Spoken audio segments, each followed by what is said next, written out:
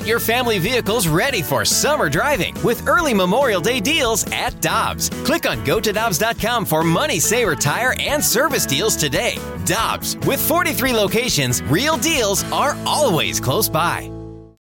When you need mealtime inspiration, it's worth shopping Kroger, where you'll find over 30,000 mouth-watering choices that excite your inner foodie. And no matter what tasty choice you make, you'll enjoy our everyday low prices, plus extra ways to save, like digital coupons worth over $600 each week. You can also save up to $1 off per gallon at the pump with fuel points. More savings and more inspiring flavors make shopping Kroger worth it every time. Kroger, fresh for everyone. Fuel restrictions apply. Hi, I'm Dan for Dobbs Tire and Auto Centers, here to share the easiest way to buy tires. Come to Dobbs. With the best tire brands and the biggest inventory, you'll get your tires the same day at the lowest price, guaranteed. Next time you need tires, get into Dobbs.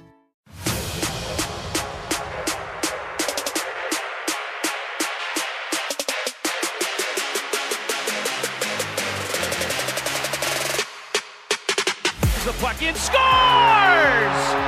His first game back in the NHL this year. Beats Nedeljkovic 5-hole. And Walker has put the Blues on top by a score of 1-0. Walker into the circle. Shot, score! Walker has two. It over to Scandella, to Krug. Slap shot, they score! They score! And Walker deflects the puck in. He comes up from Springfield.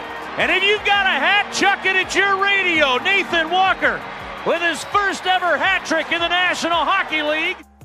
What a night last night from Enterprise Center as the Blues take down the Detroit Red Wings 6-2. Nathan Walker with the hat trick. Welcome everyone into BK and Ferrario here. Alex Ferrario along with the voice of the Blues, Chris Kerber. We are here at Centene Community Ice Center in our E&B Granite Studios, and we are going to start things off right away with the president of hockey operations, Doug Armstrong, kindly enough to join us here in our studios. Doug, thank you so much for stopping by, and congratulations. Another big victory for the team last night.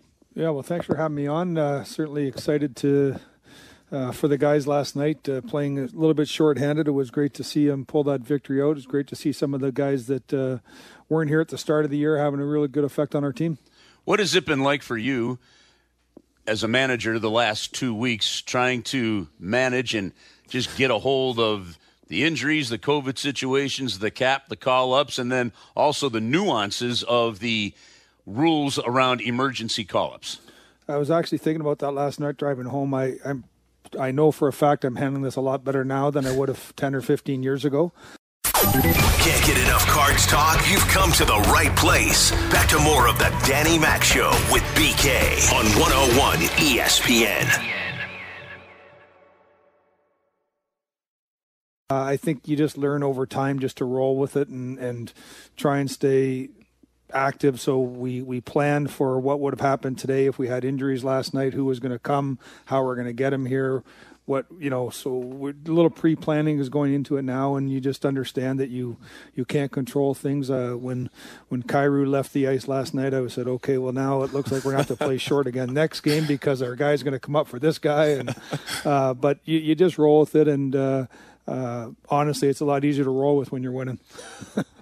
Can you explain to the fans, to the best of your ability here, and I know it's complicated, but just some of the reasoning behind the rules where you would have to play shorthanded for one game to get yourself into that zone of being able to call a guy up and help with the cap situation?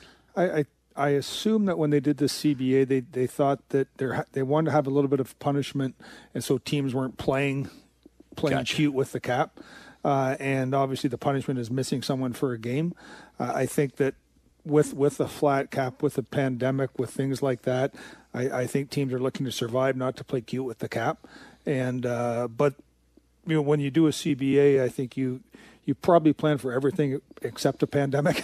Right. And so we just have to play with the rules that are there. I was a little bit surprised that when you play short and you get an injury, you have to play short again. So basically you have to play short every night until you go through a game without an injury, which didn't seem to make a lot of sense to me. Right. I assumed when they did the CBA, it made sense to the union and the league at that time. But now as you play things out in a situation like this, it has bigger ramifications, but it is what it is. I tried to, you get frustrated, then you realize the frustration is only hurting yourself.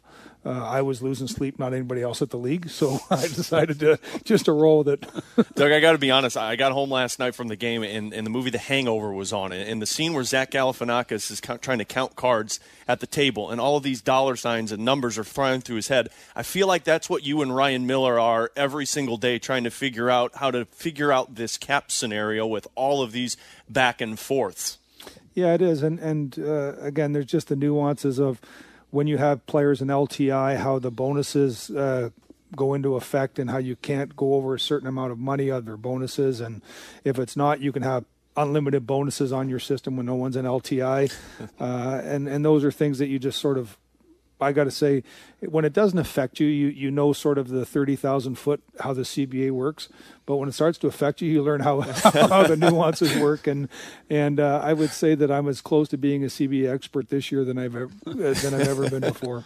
Where in your mind now are we, or what kind of updates can you give us on that injury/COVID front in terms of how close we are with some players? Well, Bozak's 10 days is up tomorrow, but also then you have to, there's being out of COVID and there's also being ready to play hockey, right. And those are different things that for different people. He's dealing with things like his family, like he's got to get up to speed. So we don't want to put somebody in and then have them get hurt. So we got to make sure that they're ready to play. But I think Binnington and Falk come off next Monday. Obviously, a goaltender might take a little longer than a skater just because of the movement's much different. So we want to get these guys back as quick as possible, but we don't want to get them back for a day and then lose them for weeks. So it's the catch-22 on what's the best way to proceed. But we want to likely go with caution and each win allows you to be a little more cautious. Not that you would ever put players in a position to get injured, but you can take that extra layer of precaution when the guys do what they're doing right now, is ripping off points against really good teams. How do you assess then, as we look at the team from that bigger point of view, the 5-0 start and still getting up to date, now 26 games in, chasing Minnesota a little bit, and Colorado, hasn't played a full schedule like all these other teams have had, but just the general position of where your team is as we approach the 30-game mark? Well, I would say that Colorado is in my opinion, still the team to beat in our division. They got off to some injuries right at the start, as we know. We caught them at the right time at the start of the year with McKinnon out and Taves out and different guys. They're getting back and they're starting to roll. They were predicted to be the number one team in the NHL for a reason, and they're starting to live up to that billing. I got to say, Minnesota I thought was going to be good. I didn't think they would have the ability to push out to this big of a lead this early. So there's someone we got to put in our crosshairs, and we got to find a way to catch them. So I'm impressed with our division. I think Chicago got off to a very difficult start. They're playing more competitive hockey now. Nashville's a team that people didn't expect a lot from, but when you have Proud and they're not a young team either. They have experienced players, and they're when you have experience and you have pride, you seem to be able to rise up, and I think that's what Nashville is doing now. So I'm excited about where we're at. Our 5-0 start gave us a little bit of a cushion to go through some tougher times. Actually, I read a tweet from you the other day about the number of times we've led into the third period. That one blew my mind. Yeah. and glass half full, we are leading into the third period. The glass half empty, I'll let you talk about it when I'm gone. That was going to be my follow-up. I'll change that next question then, Doug. But, so we're playing good hockey for a lot of games now. I think some of the things that caught my attention earlier in the year was even against Colorado in Game 1, we weren't able to close games out. I think it went. What did that game go? 4-1 or 5? Yeah. Anyways, it got close, and it shouldn't have got close. And we've allowed third period goals that didn't hurt us until they hurt you. And I think even last night I was a little bit disappointed that the game's in play and Robbie Fabry gets a breakaway. Like we have to find a way to eliminate those things. You want to score the proper way at that time of the game. You don't want to give anything up easy. Then all of a sudden you're one bad call away from a power play, and then you shoot it over the glass and it's a 5-on-3. They score 2 goals. Like that's how managers think. What's bad's going to happen. And so we just got to continue to find a way to get tighter in third periods. Where do you see a hole that you would like to fill in a little bit, or that you would like to see an area of the team improvement on the ice? Well, I would say it's closing out games. It's getting extremely comfortable, being uncomfortable in 1-goal games, up, down, tied in the third period. I still think we seem to have too many self-inflicted wounds, turn the puck over at the offensive, defensive blue line too often in critical times. But I'm also understanding of the fact that when you want to play a more up-tempo game, when you want to allow your skill to show itself, skill comes with risk, and you have to turn a blind eye every once in a while. But it's the critical times of the games where we have to have a better understanding that it's not worth the risk, even if it works out. The penalty is too severe of giving up a goal or doing something like that. So it's just getting comfortable with a new style of play, but also understanding that when you get into the primary or the difficult times of the year, which will be right after the Olympics through and then into the playoffs, hopefully, good teams make you pay for mistakes. And if we can clean that up now, we won't make them against the teams as the games mean more. We got a couple more minutes with Doug Armstrong, president of hockey operations, who's with us here on BK and Ferrario. Chris Kerber, Alex Ferrario. Doug, you spoke last offseason about how the team needed to decide what identity they wanted to go with because they were kind of in the mix last year. Do you see the identity shifting a little bit for this team of using that speed and skill with players like Jordan Kyrou, Robert Thomas, Scott Perunovich? Yeah, well, I look at it now. The alpha males offensively for us, quite honestly, are Saad and Buchnevich and Kyrou and Thomas. And I don't think anyone had those 4 as the lead horses at a camp.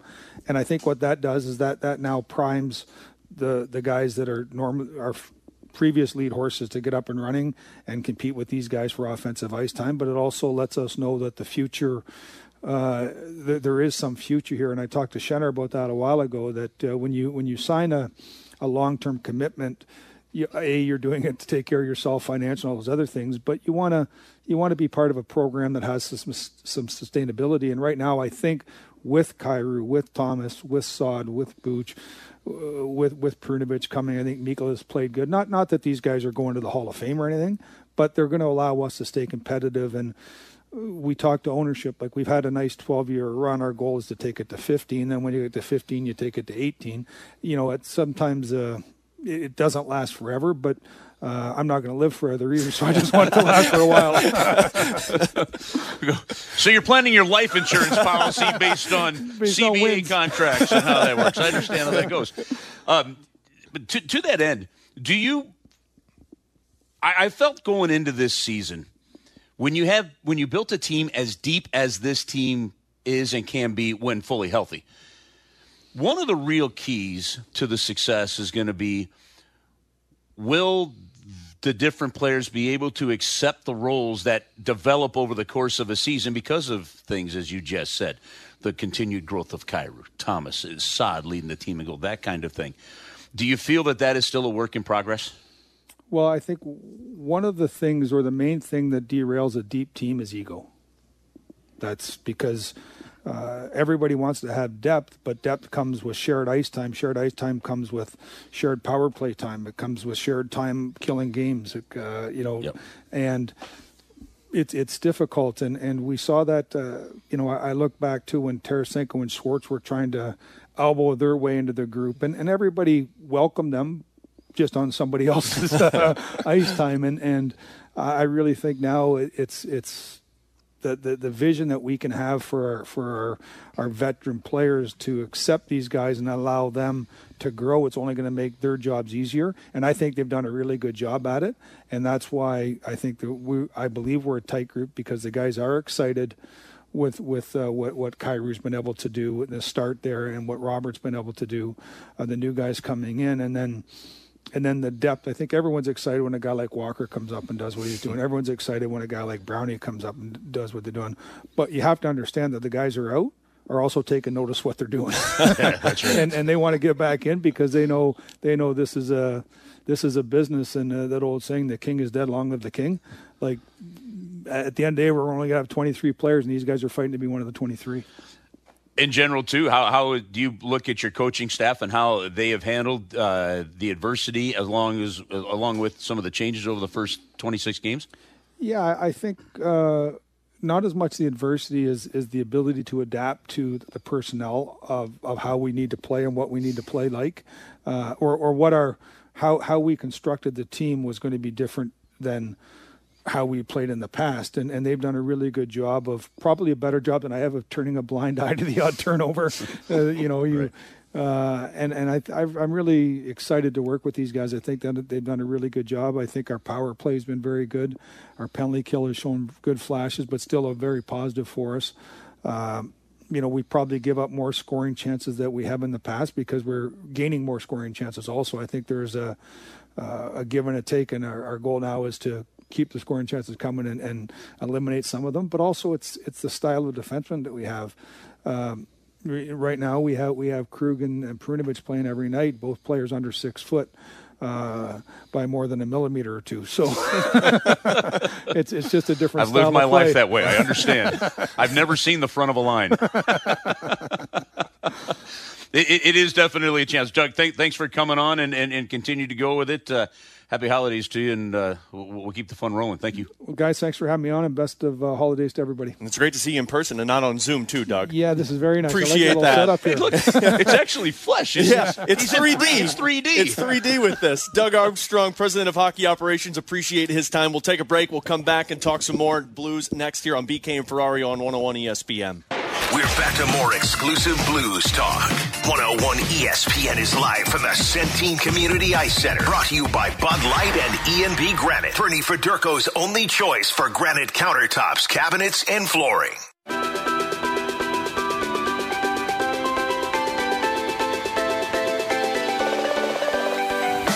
Well, I would say it's closing out games. It's playing, getting extremely comfortable, being uncomfortable in one-goal games, up, down, tied in the third period.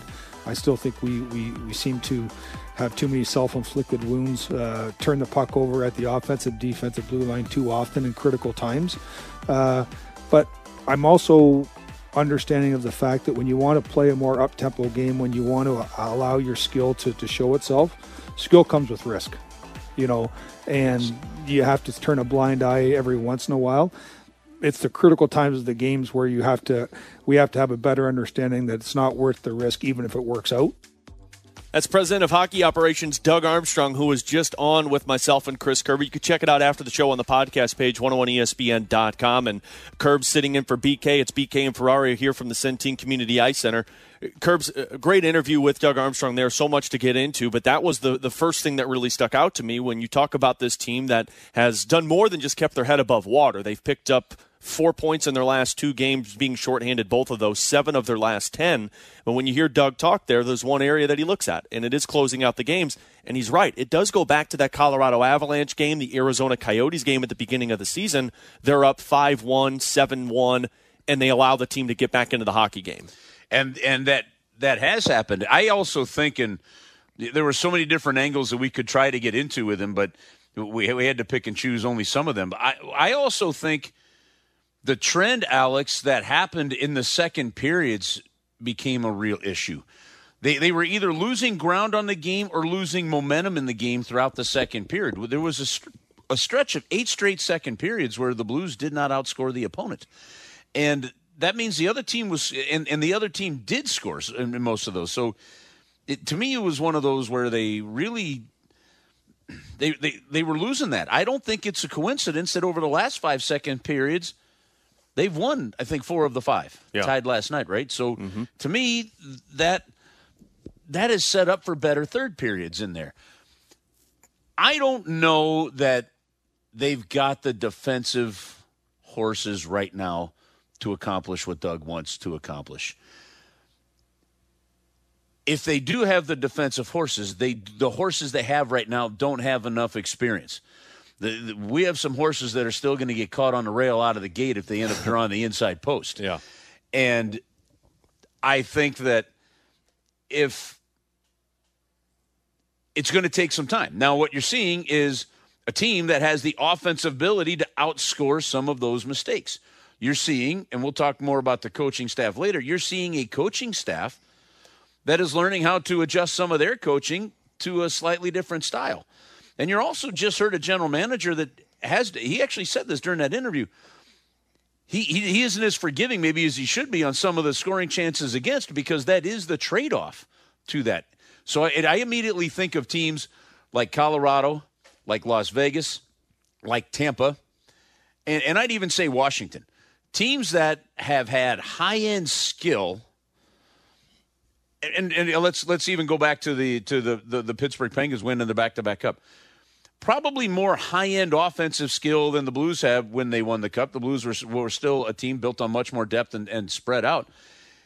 But the Blues were more solid defensively. Those other teams have done it with the high-end skill, but they still have had to learn how to do that defensively. And so it may mean that you're going to need more of a defensive effort out of your bottom six forwards because your top six are rolling offensively. Well, we've got a group of bottom six that like to score because our bottom six is made out of guys that are used to playing in the top six. Right. And that's the acceptance of the role thing. So this is, I think that what you summarize all that up is saying the personality of this team is still shaping up.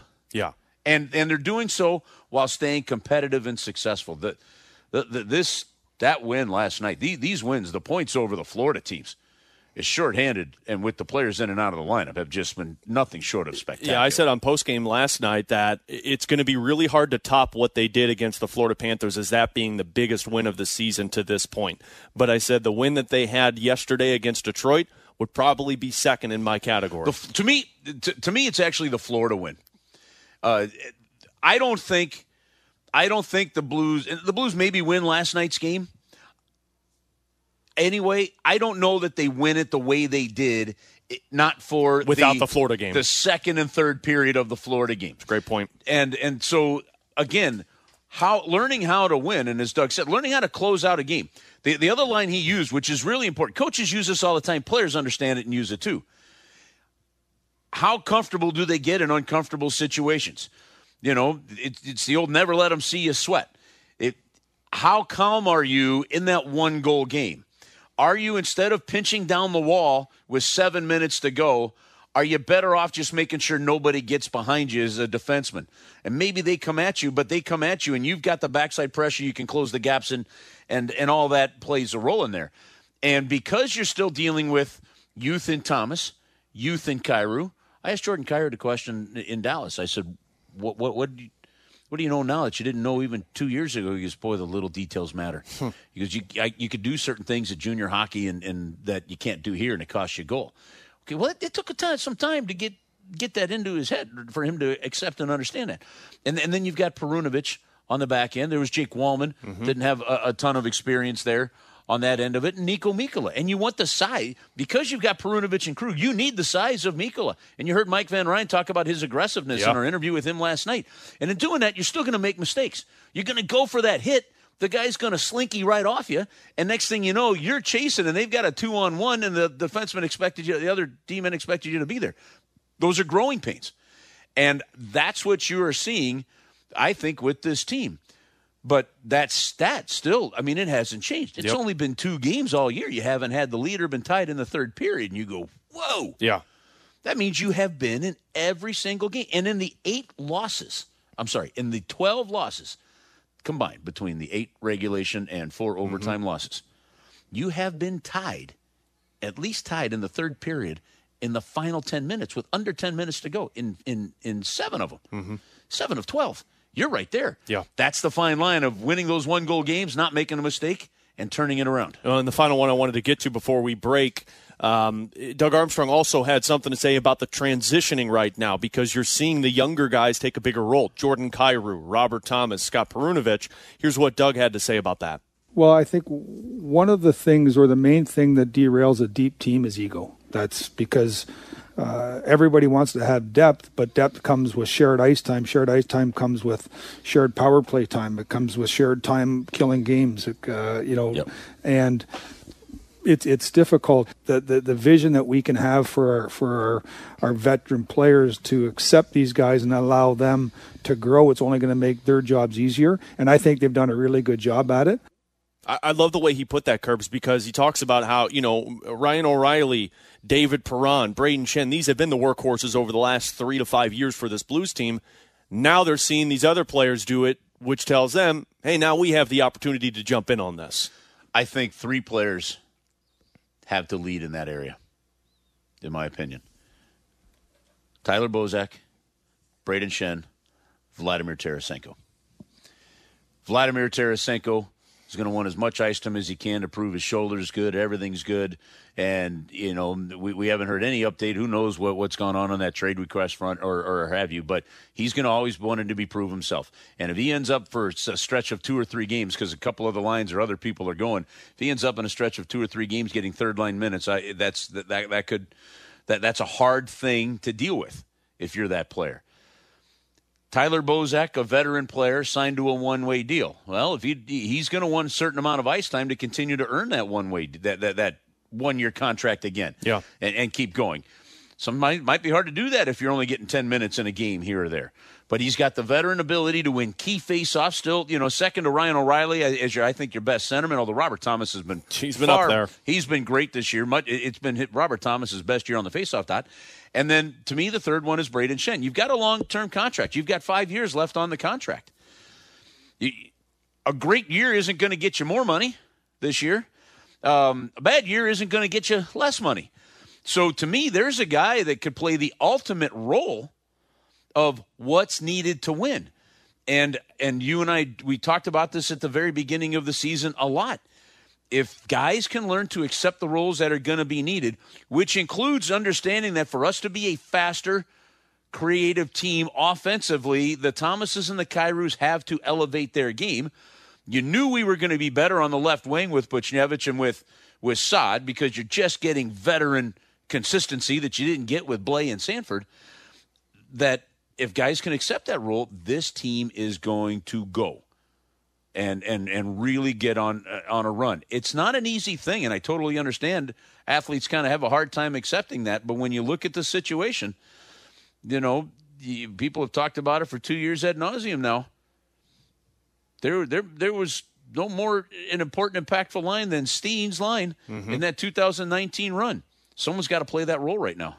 Let's just get back into that in just a bit, because after watching what they did last night and having players in their minors step up like Nathan Walker, Logan Brown, it really made me wonder how high the ceiling can be for this Blues team when they are healthy. We'll get into that. We got questions and answers coming up in 15 minutes. Chris Kerber sitting in for BK. Tanner Hendrickson back in our studios. Alex Ferrario with you here at the E&B Granite Studios at Centene Community Ice Center. We're back after this here on 101 ESPN.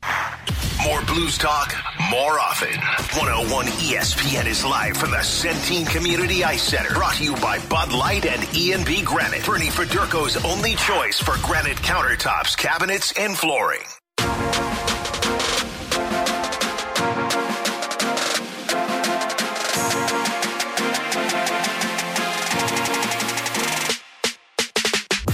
Six to 2, the final 6 seconds tick off, and you can bring out the Zamboni. A hat trick for Nathan Walker. A terrific game in net for Charlie Lindgren. The Springfield call-ups have made all the difference tonight, and the St. Louis Blues get the 6-2 win over the Detroit Red Wings, and are now 9-3-1 at home and 14-8-4 overall. Now the points continue to pile up from Enterprise Center, as that's a 6-game win streak on home ice for the Blues. With the voice of the Blues, Chris Kerber, filling in for BK today. I'm Alex Ferrario, Tanner Hendrickson with us. We are here at the E&B Granite Studios at Centene Community Ice Center. And, Kurt, we talked about how much of an energy or a spark plug Nathan Walker is. And I was just watching a video that the Blues put out on Twitter after the game. He walks into the locker room, and you could tell how much the team is close with Nathan Walker, because Robert Bortuzzo hands out the game puck, and he acts like he's going to somebody else, and then he runs back over to Nathan Walker, and they have a hell of a time with it. Those are the videos that I always look forward to, and you see them for other teams. But for some reason, it just speaks differently when you see them with the Blues when you have these guys from Springfield. You know, over the years, I think Cardinal fans can relate to certain players that would get called up and maybe go on a hot streak. Joe McEwing is one that comes to mind, and become huge favorites in the clubhouse. Yeah. And there has been something over the last couple of years about Nathan Walker that has put him into that category.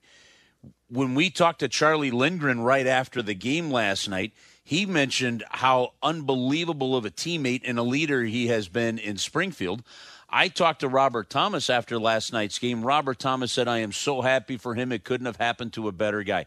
When you hear guys like that say things, you know that you've got something special with an individual that the players like to play for. And you need that. You've got to have some players that do that for you. Yeah. And Walker is one of those guys. That's why honestly, it wouldn't have surprised, as tight as this Blues roster was, he's on a two-way. You're going to protect your assets. So you knew he was going to go down.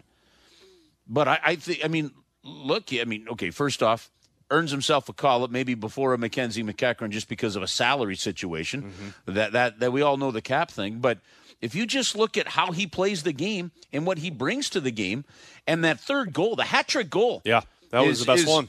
Is the more and frankly, his best chance would have been for the fourth goal. Right. And he whiffed on it in the slot. But as he took that puck out of the corner, you knew he was going to drive to the net. And since there was already somebody else there, he came out just a little bit further, and that made that deflection almost impossible to handle for Thomas Greiss. He knows exactly what he needs to do to play this style of hockey. Yeah. And he will go in. You noticed a couple times in front of the net, he was mucking it up a little bit, causing a little junk.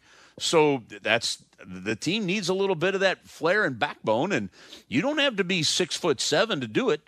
You could be 5'7" and from Australia and still, put a couple of shrimp on the Barbie and go to town on them. And it was just awesome. It's awesome to see the teammates respond to it. Yeah, well, it got me wondering last night, and Tanner and I were texting back and forth during the game. So you have 9 guys out of the lineup, and you've recalled Nathan Walker. You've recalled Dakota Joshua, Logan Brown. These guys have had impacts in every single game that they've been a part of this team. Last night was the 7th straight game that you have either played down a skater, 11 forwards and 7 D-men, or 11 forwards and 10 D-men, or whatever it looked like. You've been short a full roster. You've picked up 7 out of a possible 10 points in the last 5. And on top of it, in those 7-game stretches where you've been shorthanded, you've scored 19 goals. I mean, that's nearly 3 goals per game. It really does make me wonder, Curbs, what the ceiling looks like when this team is fully healthy. My stance on this, my feeling on this hasn't changed since day one. I don't know when fully healthy, from a forward standpoint, I don't think there's a deeper team in the National Hockey League. And while they may not have the Nathan MacKinnon, although we don't know that. I mean, with Jordan Kyrou and Robert Thomas, I don't know where we're going to see the points. I believe that one of those two guys could become our first 80-point player, or point a game, 82-point player since Pavel Demitra in 2003. I think there's really the possibility. Now you got to stay healthy. You got to have some ability to go with it.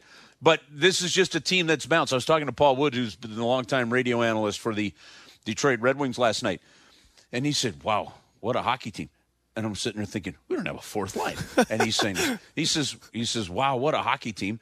And one of the reasons that he did, he goes, "I looked at your roster." He goes, "You had 21 players that have a point right now." He goes, "Well, 22 with Matt Walker."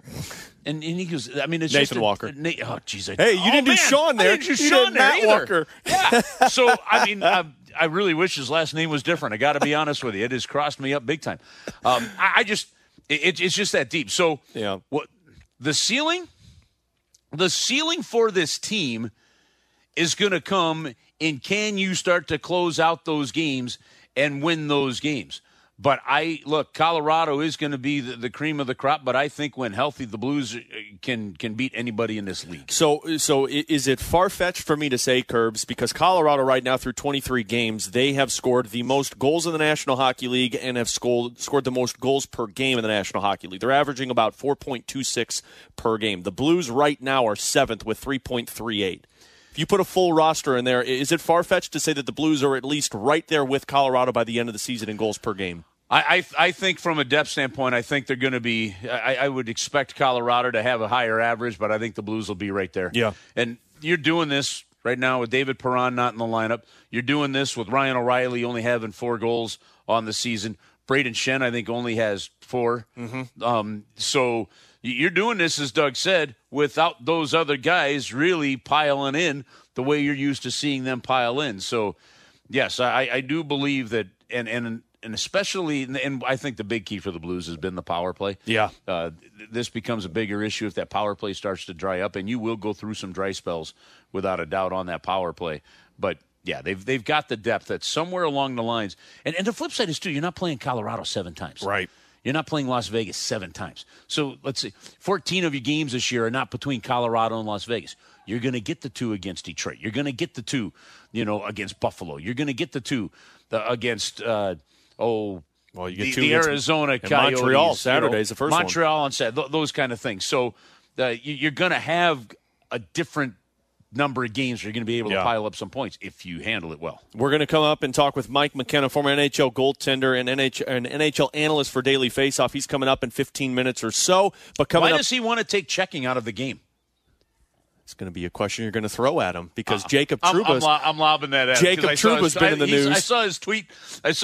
This morning because people are giving him some grief for his stance on that. So this one's going to be a fun one. We're going to have some fun with Mike McKenna coming up in 15 minutes. But coming up next, send your questions to us. Air Comfort Service text line 65780. Questions and answers next here on BK and Ferrario on 101 ESPN. You've got questions. We may have the answers. Maybe? Text now to 65780. It's BK and Ferrario's questions and answers on 101 ESPN. Air Comfort Service text line 65780. You send some questions. We'll answer them here on BK and Ferrario. Tanner Hendrickson, Alex Ferrario, voice of the Blues. Chris Kerber in for BK. And while we get the text in, Curbs, you said you had one for me. Okay, did you see during the ACC championship game on Saturday the fake slide? Yeah. Did you see that play? Okay, the fake slide from Pitt's Kenny Pickett. Mm-hmm. So for those that didn't see it, it's a 0-0 game, and he almost kind of hesitates and looks like he's going to do a quarterback slide. So the defenders kind of stop. He doesn't slide, and he runs it in for a touchdown. Okay, so the NCAA has come out and said, starting now, we're not even waiting for the next, starting now, you can't do that. It's up to the officials to call the quarterback down there. You're not allowed to almost kind of look like you're going to fake slide. Yeah. Here's the question for you. If you go back and you watch that play, will a quarterback that's maybe trying to make a move, hesitates, leans one way, comes back the other way to make a move and stay on his feet and try to make a play, will a quarterback at some point in time doing that be whistled, the play dead for a fake slide? So trying to deke the defender? Will not fake slide. Basically, great way to phrase it. Will a deke or a move by a quarterback at some point fool one of the officials on the field and they're going to whistle it dead because they think he did a fake slide? I guess it depends on how the deke looks. Because if you lean backwards like you're going to slide, because that's where it was with Pickett. He leaned back to make it look like I'm going down for a baseball slide. It was clear a fake slide. Oh, yeah. But can you imagine? Here's the thing. To answer your question, it will happen because some official is going to take exception to it and say, oh, that's a flag, regardless if it is. And it's going to become is it a catch rule? Is it a hit rule? Tuck rule. Is it a tuck rule? Exactly. Is it a football move? Yeah, that 100% will happen at some point. So could you imagine one of the college football playoff games coming up with as mobile as these quarterbacks are and how if a quarterback trying to make a move to maybe gain the extra 3 yards or something like that to get the first down in one of these college football playoff games, and play is whistled dead because the official determined they thought he was going to go for a fake slide. Oh, yeah. And then that will totally happen. It's going to have to be immediately reviewable, in my point. Like, that's got to be one you got to throw one of the flags that you got to be the coach's challenge with it. Yeah, that's a good point. Because in real time, I could totally understand somebody messing that up. Yeah, well, and you can understand somebody getting hurt with it, too, and that's why they're obviously making it one of the rules. T-Bone, what do we got on the Air Comfort Service text line? From the 314, guys, I'm wondering if Logan Brown, Nathan Walker, and Dakota Joshua continue to play well, is there a chance that they may stay with the team when they are healthy, and if so, whose spot would they take? Right now, I don't think there is. I think that if this team gets healthy, because of the players that we're talking about, of a James Neal, maybe potentially a Klim Kostin, because Kostin could be sent down, to the minor leagues. Maybe him, Tanner, but I don't think so. I think this is about protecting the depth. You pat him on the back, you say, thanks for what you did. You're on the radar. Go back down there and keep playing well and win there. And then when an opportunity comes, you'll get another call. How does that work with emergency loan, though, Curbs? Because since they're on emergency, are they forced to be sent back down? The moment one guy is available, they have to go back down. So they're forced to go back down. Yeah. So anybody that's on a call-up from an emergency call-up immediately has to go back down. So if David Perron, who's skating again today, if David Perron was out there and able to play tomorrow, Walker has to go down. So when Binnington comes back, since Lindgren's on emergency loan. Unless we have two. I got to double check, make sure. Well, Walker, Joshua, and Brown are all on emergency loan. Okay, so one of those two, Joshua or Walker would have to go down. And then is that the same with Lindgren? It's positional. But what I'm saying is when Binnington comes back, because Lindgren's emergency loan, Gillies they signed to a contract. Does that mean Lindgren goes down and Gillies is up here as the backup? Yes, now they could turn around and they could send him down off the emergency and then call him back up because you get yourself out of that scenario. Now, I will say, to that point, that question, the one thing that's intriguing about it is, does it open your eyes to some potential moves as certain other teams are looking to make a deal? Yeah. Because you might view your depth differently. So that's the intriguing Interesting part. with it. Chris Kerber, Tanner Hendrickson, I'm Alex Ferrario. Appreciate the text. Coming up in 15 minutes or so, we're going to dive into a little bit of the coaching conversation because Craig Berube right now, I feel like we should start the conversation of the Jack Adams Award, but we all know me. I get antsy with these topics, but we'll get Curbs' thoughts on that. But coming up next, Mike McKenna, former NHL goaltender, analyst for Daily Faceoff. He's going to join us here on 101 ESPN. We're back to more exclusive Blues talk. 101 ESPN is live from the Centene Community Ice Center. Brought to you by Bud Light and E&B Granite. Bernie Federko's only choice for granite countertops, cabinets, and flooring.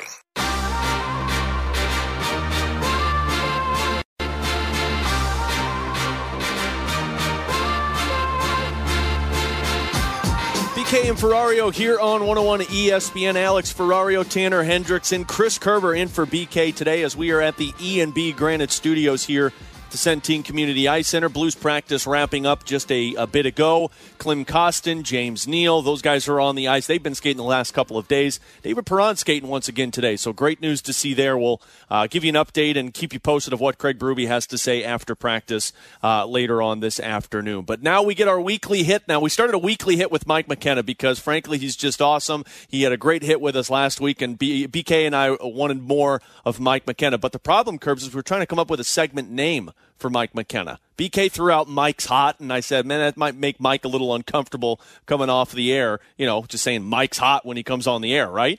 Don't check me, bro. That's a good one. That's a good one. Mike, which one did you like? I'm happy. I think, Curb, you might be hinting at something that I've been talking about recently on Twitter. I'm not against hitting in the NHL, I promise. But we will have to come up with a good segment name. Maybe some fans out there will have some suggestions. I don't know. We could go in-house and think about our friends over at the Riz Show, people that do the naming for Craigslist Freak of the Week. Maybe they can do some magic on this segment.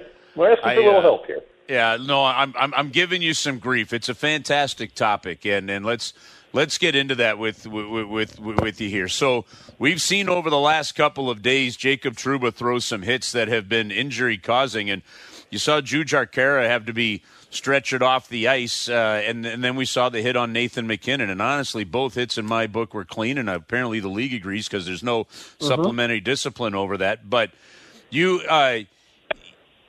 You have a different take on whether or not the hit should have happened clean or not, Mike. So explain to everybody where you're coming from on that. Yeah, Curbs, you're exactly right. Like, these are clean hits by the definition of the rule book that Jacob Trouba has laid. Nathan McKinnon's received one.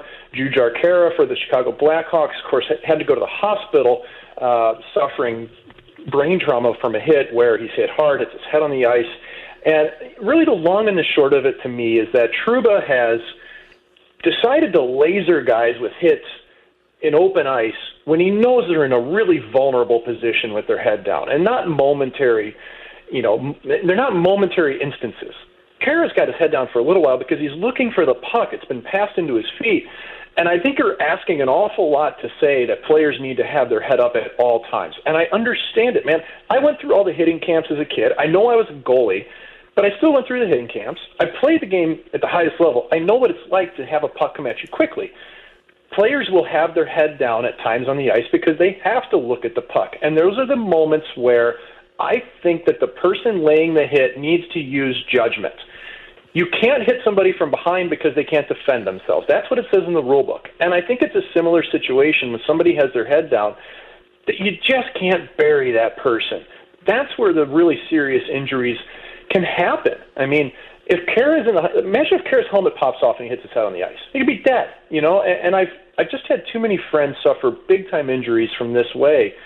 It makes me nervous. I'd like to see more onus on the person laying the hit to make sure that the person receiving it at least has an opportunity to defend themselves. I do not want to take it hitting out of hockey whatsoever. I just think it's there to separate the man from the puck, not to try to take their head off. So the snag for me, Mike, is the rules. I understand the safety of the rules and why they're in place, and I think they're doing a really good job of legislating that head with a point of contact. And it's not going to completely avoid head contact because you could put a shoulder into a sternum and you could still have head contact just with the way the body reacts to it. I think the hits along the boards are really important, but over the years, the way this is legislated, because of the way for example, you're describing it, what I think it has also done is it has taken the onus away from the puck handlers and away from the players. It's taken the onus off of them just to be aware on the ice and be smart in a game where the game has to remain physical. It is part of what hockey is. And, I mean, I've seen preseason games. We saw a regular season game. For a while, that game in Detroit that we had before Thanksgiving was just boring as all get out because nobody's even bumping. I think the Blues were charted with 3 hits and Detroit had 5 or something like that. So, maybe there is a line somewhere, but the way that they're legislating this stuff now, it's actually, I think, making guys more unsafe because guys are starting to be less aware of where they are on the ice, 1, and 2, who they're on the ice against. Yeah, and there's such an emphasis on skill now, Curbs, and we want to see goals, and we want to see the greatest players in the game have the puck on their stick and do magical things with it. And I totally agree where you're coming from. This is a physical game, man. That is an element of hockey we cannot get rid of. And that's like I say, I don't want hitting out of it. But I really look at these specific instances that have become increasingly rare. Okay, like these don't happen all the time. And it's that rare hit, it's that rare player who's still willing to step up and make that hit. And there's ways to defend against that. You can go for the puck in those scenarios. And every old schooler on earth is really mad at me over this. And I'll gladly eat that because, hey, man, this is an open discussion. We all have opinions for it. Mine's apparently not popular with a lot of people, and that's fine. But I do think that we've got, I don't think players are any, terribly less aware. I see where you're coming from, though, Curbs. They are much more willing to drive middle ice and not protect themselves because a lot of these open ice hits don't happen any longer, and that's why it's so surprising when you get lasered by Jacob Trouba. But there aren't many players left doing it, and that's where I think that these hits every couple games, every 10, 20, whatever it is, I'm not sure we can find a way to massage it that it's just a little bit safer. That's my question for it. So I looked at that. I watched the Jujhar Khaira hit. The hit on Jujhar Khaira, and there were a couple of really questionable hits when the Blues played the Blackhawks that were borderline along the boards. One of them was from Jujhar Khaira, and he's not a guy that's afraid to make those hits in the middle of the ice too. And it's unusual for a guy like that to be one of the guys that gets caught. I then look at the Nathan MacKinnon one as an example, and I hear what you're saying. You go for the puck, and the first thing that comes to my mind is 4 different players went for the puck, and then they just got posterized by by Connor McDavid on a goal of the year. And if you're coming off the wall like Nathan MacKinnon is, and you're going to cut to the dot, knowing the skill he has, the cutback ability. If you're that defenseman and you just kind of, instead of take the body, you just try to start jamming that puck and he beats you to it, you're going to lose half your weight in butt chewing from the coach when you get to the bench. So to me, and I'll relate it to one more for you, Mike, and get your thoughts on this one. I actually think that the 3 or 4 trips we've seen and slewfoots from PK Subban this year have been far more egregious than what we saw from Jacob Trouba. And here's why. Those guys cutting to the middle of the ice with their head down, this has been taught from day one in hockey, and you got to be aware of where you are on the ice. Boy, that other stuff is from behind, getting your foot kicked out of you. And to me, those are far more egregious than the Trouba hits, even though the Trouba hits have a larger impact in terms of the eke factor. Well, I'm just shocked that Subban hasn't received more discipline for those curves, because I totally agree with you. And what's frustrating is that Subban is not trying to slew-foot people, but the way he plays is causing it, and you have to change. Because whether he's trying to or not, he is slew-footing people. And he's going to hurt somebody doing it. He already did. Ryan Reeves got him earlier in the year, clipped him early in the season, and that does need to change, 100%. I agree with that.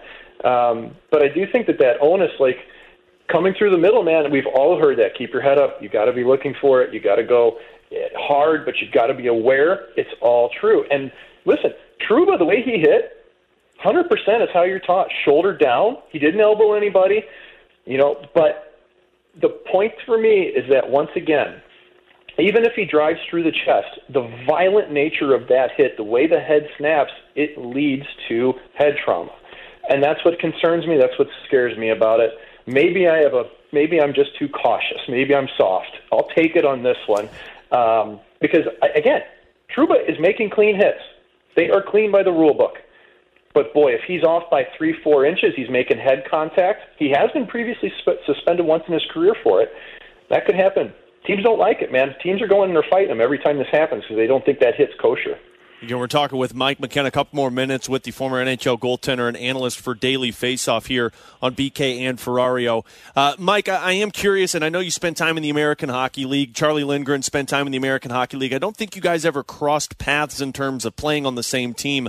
But what did you know about him? And we talked last week about Ville Husso getting the opportunity as a backup goaltender. You talk about another guy who maybe expected to be in the AHL all season getting an NHL opportunity. Well, Charlie Lindgren's had 3 years' worth of NHL one-ways under his belt with the Montreal Canadiens and played some good hockey for them, but couldn't sustain it over the long haul. And what's interesting is when he went back to the American Hockey League within the Canadiens organization, that's when he didn't have his best numbers. But I will say this. The Canadiens affiliate in Laval has been really bad for a few years, especially defensively, defensively. And I think Charlie Lindgren bore the brunt of that often. I mean, this is a guy who came in and was a really hotshot prospect for the Canadiens. I remember playing against him in the Calder Cup playoffs of the American Hockey League, and Blues goalie coach Dave Alexander has an intimate knowledge of Charlie Lindgren from that as well, because Dave was our goalie coach with the Syracuse Crunch. And Lindgren at that time had really good game feel. He had the ability to steal games based on his skill set, but he still needed to work on things. Technically, he was kind of one-sided. He'd have left knee down, right knee up. He'd struggle moving to his blocker side, and that seems to be improved now. I watched him last night, and his patience on his edges was much better. It looked like the Red Wings were targeting high blocker. He's managing to keep his shoulders nice and high, playing very between his posts. His game looks cleaner. He looks like a mature goaltender. And I think the Canadiens just frankly had prospects moving in that were younger, that were more attractive from their draft status, and it pushed him out. So I'm not surprised. You look at how he played in the American Hockey League so far this year. He's been lights out for the Thunderbirds, 8-1-1. And you know what I really loved about it, though, guys? I remember one of his availabilities. He said, listen, there's a couple of other birds here. He's talking about other Thunderbirds in St. Louis, okay? Well, How about his teammate Nathan Walker with a hat trick, playing for the big club? So I feel that sense of continuity within the organization, and to me that's exciting. So, Mike, before we wrap up with you, I got a couple on our text line. They never fail with this one. Minutes with McKenna, McKenna's moments in the crease, or how about this one? Stick happens. Stick happens. McKenna's moments, yeah. Those would all work. I like them all, Mike, man. Right? We always have to go to the listeners. That's fantastic. Maybe we find a nice stick company that can sponsor Mike McKenna. That's a good one. That's a good one. Mike, we always appreciate the time, buddy. Have a great weekend, and we'll talk to you next Friday. That sounds great. Thanks for having me on. Pleasure. There you go. Mike McKenna. And Curbs, now we broke down the hitting side of it with him. Listen, what you're seeing, though, I understand what Mike is saying. The problem is this is a physical game. Mm-hmm. It is a game, and you've done a good job legislating a lot of the fighting out and things, and you understand why. And I actually agree with those people out there that say, how come sometimes there has to be a fight after every clean hit? Barry Trotz said that a couple of years ago, and and he's absolutely right. You can see already with the way that certain rules have been adjusted to help create more offense, you can see how players on the ice right now don't expect to get hit. Guys go into the corners now, and when they get hit, they immediately turn and look at a referee like, you didn't call this? Yeah. And, some of these referees will look at these guys and go, dude, you got hit. It's hockey. And you have to stay, and by the way, this isn't old school. This isn't stuck in the mud, get off my lawn kind of approach. Part of what the sport of hockey has been is physicality. It is not just the skill of what you do dangling the puck. It's that you're dangling the puck and doing that skill in a sport where you can get creamed. Mm-hmm. That's part of what the game is. And people like to say, we all want more skill and goals. No, you want more skill, goals, checking, saves, everything. Yep. And the way these things are being legislated and the way some people want them out is to sit there and say, that guy's got a man. If Jacob Trouba pulls off of either one of those,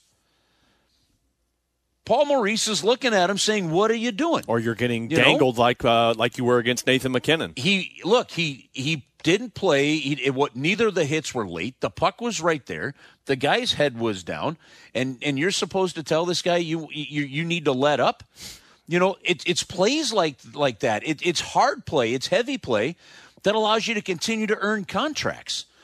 Are you gonna tell a player? I mean, should we be telling a player in the National Football League don't hit a receiver hard? I mean, they legislate as much out as they can, and sometimes these receivers just put themselves in a bad spot. Yeah. And unfortunately, when you continue to do this, and it's understood at a younger level, players are now expecting to not get hit, Alex, and they're not protecting themselves.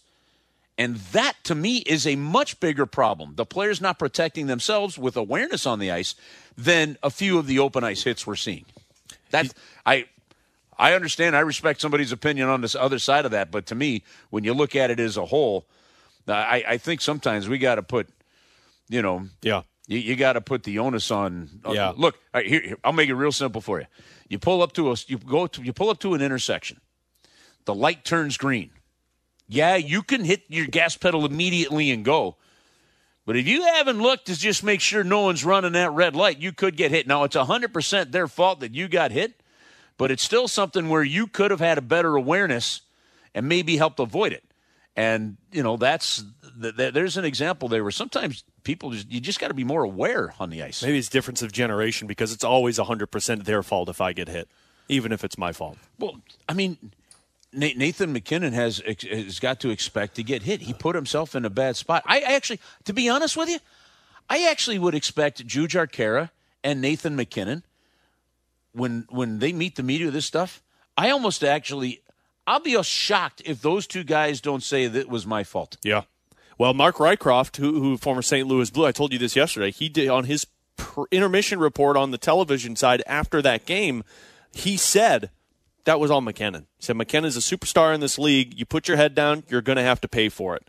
And that's a guy who covers the team and talks to McKinnon on a daily basis. I would expect both those players, Kara and them. While maybe to be fired up, so I would expect somewhere in the comments to say, I put myself in a bad spot. Yep. We're late to a break. He's Chris Kerber. I'm Alex Ferrario. Coming up 15 minutes, we'll get into the Craig Berube Coach of the Year conversation. But coming up next, an NFL weekend look ahead. Week 14, we'll talk about some of those points next year on 101 ESPN. More Blues talk, more often. 101 ESPN is live from the Centene Community Ice Center. Brought to you by Bud Light and E&B Granite. Bernie Federko's only choice for granite countertops, cabinets, and flooring.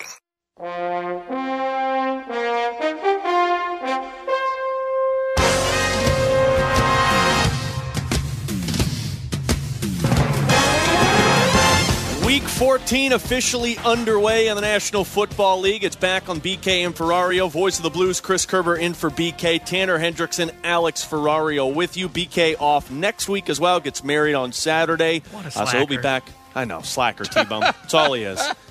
You know, when my baby was here, I think I took 4 days off, and then I was back to work. You worked from a closet. I worked in a closet in my basement. Let's name it what we did. You Harry Pottered it. I Harry Pottered it. You had the office underneath the staircase. Yep. But you know what? God bless my wife, because she put some more soundproof padding in there. She put a painting up in there. That's because she's tired of hearing from you too. Yeah, she's hoping I actually stay down there more. That's exactly it's weird. Right. She put a fridge in a like a pantry down there too. Hey, I have a question for you and Tanner. Okay. Can I ask this? Is it about dating? Because No. We covered that last night. We covered that last night. How many home runs did Albert Pujols hit the rest of the year, fellas? It was only 3, I thought, right, Tanner? Very many. Maybe not even. It was only 3. Yeah. Tanner, you know what, Curbs? Keep going, fellas. You know keep what, Curbs? going. Tanner will pay you both of our payment on that punishment there. That's so. Are you guys welching on that bet? Yeah, that's what I want to know. Totally. I don't remember the bet. Can't find it on the logger. My goodness I don't think gracious. I was working that day. Nobody clipped it, so nobody knows. I don't think anybody was working that day, Curbs. I think that was the best of show you're thinking That's of. unbelievable. I told you, Tanner will pay up on that bet. Unbelievable. Well, Week 14's first game was unbelievable. Last night, the Steelers, they were down at one point. What was it, T-Bone? It was 29-0, I believe. 29-0. And they came back, drove down the field, lost by a touchdown. And that touchdown, by the way, to tie it, was in the hands of the receiver. He dropped it with the final seconds. You talk about a great start. But more than anything, you look at matchups that you're looking most forward to this week. That was one of them for me. The other one that I think I would have to jump on board with and I'm looking forward to is Rams and Cardinals. And that's Monday Night Football, because I think that one has as much leverage as any of the other games in terms of positioning in the playoffs. Yeah, so I like that one too, Alex. The problem for me is, I know Heist told us yesterday, he said, hey, yeah, that's the bounce-back game for the Rams. They're going to cover that 2.5. I will believe it when I see it. I'd be stunned if they covered the 2.5. But the one that intrigues me most, give me the 49ers and the Bengals. Two teams kind of on the cusp. They have a lot to prove this week. The winner is probably a playoff team in their conference. The loser could be on the verge of being out. I'm taking Cincinnati at home. I know way too many suffering Bengals fans from years in Ohio that it's time for them to continue to break through. So I'll take Cincinnati at home. I always like the underdog, so I'm going to have the New York Giants surprising the Los Angeles Clippers, or the Chargers rather. And then I am actually This flies in the face of logic, okay? I like that. So Are you taking the Lions? Because that's all the T-Bone does. I can't take them anymore. They got their one win on the year. No, my two favorite teams in the National Football League have always been the Cardinals and the Giants. Yeah. And it is for the longest time now has been the Cardinals and the Giants and anybody playing the Rams. So for me, the fact that the Cardinals are playing the Rams, I think it's going to be great. Yeah, and I think the Cardinals are going to take care of business there too. Yep, I'm with you. Let's do this one, T-Bone. What team can gain the most respect with a win this weekend? Are you going to try convincing us that it's who would you say last week? Minnesota. If they beat Detroit. Yeah, and look what happened. Detroit's Did they playing not lose? Denver. Are you gonna say Denver again? No, Detroit's already lost all of their respect that they deserve. I think the team that can gain the most respect this weekend, in my opinion, and look, I've just mentioned that 49ers and Bengals game. I think both those teams can kind of earn something. I think it's the Bills. You know, they just come off of that tough loss, playing in the cold. They can't run the ball. They can't stop the run. Now they're taking on the MVP favorite, Tom Brady. You're on the road. this is kind of that game that it can be, okay, they're back. They finally got it figured out. Maybe the Bills can earn some respect, and you can throw them back into this, I don't even know what you want to call it in the AFC, where anybody could win that division or that conference. Trash. That's what you call it. Yeah, and then the other one to keep an eye on, too, would be the Raiders. The Raiders 6-6. They're fighting for the wild card spot. If they can beat that bad team in Kansas City, the Chiefs, then they earn a lot of respect, too. Yeah, I liked the one of the Bills. I think that's the big one in this one. I think the other one for me is Washington. If Washington can get a victory at home against the Cowboys, who I think a lot of people still are very high on that the Cowboys could win a Super Bowl, which, come on, they can't win a Super Bowl. Yeah, but if Washington can find a way to eliminate that defense and Taylor Heineke can pull out a win, I think Washington gets a little bit more respect. Yeah, I wonder if you start... I don't think this would be the case, but I'm sure we'd start to hear the conversation of, oh, here comes the Washington football team led by the franchise quarterback Taylor Heineke to try and catch the Cowboys in the East. Give me a break. They win is kind of a lucky cause. Curbs? Okay, so one team wins and you get respect. Another team beats a good team and they're lucky? Yeah, RESPT. That's how this works? That's how this works. Oh, all right. So you win a game and you don't get respect for winning the game. For doing they what get you're supposed respect to for do. winning. I'm not going to say, I know it's going to be the headline on national, like ESPN. They're going to be saying, oh, here comes the Washington football team. Well, yeah, so No. you will have a situation where if the Bills, were to beat Tampa Bay, they would say the Bills won it. If it's Washington beating Dallas, although I think you throw a lot out there because of the rivalry of those two teams for so long, then someone will say, oh, well, Dallas lost it.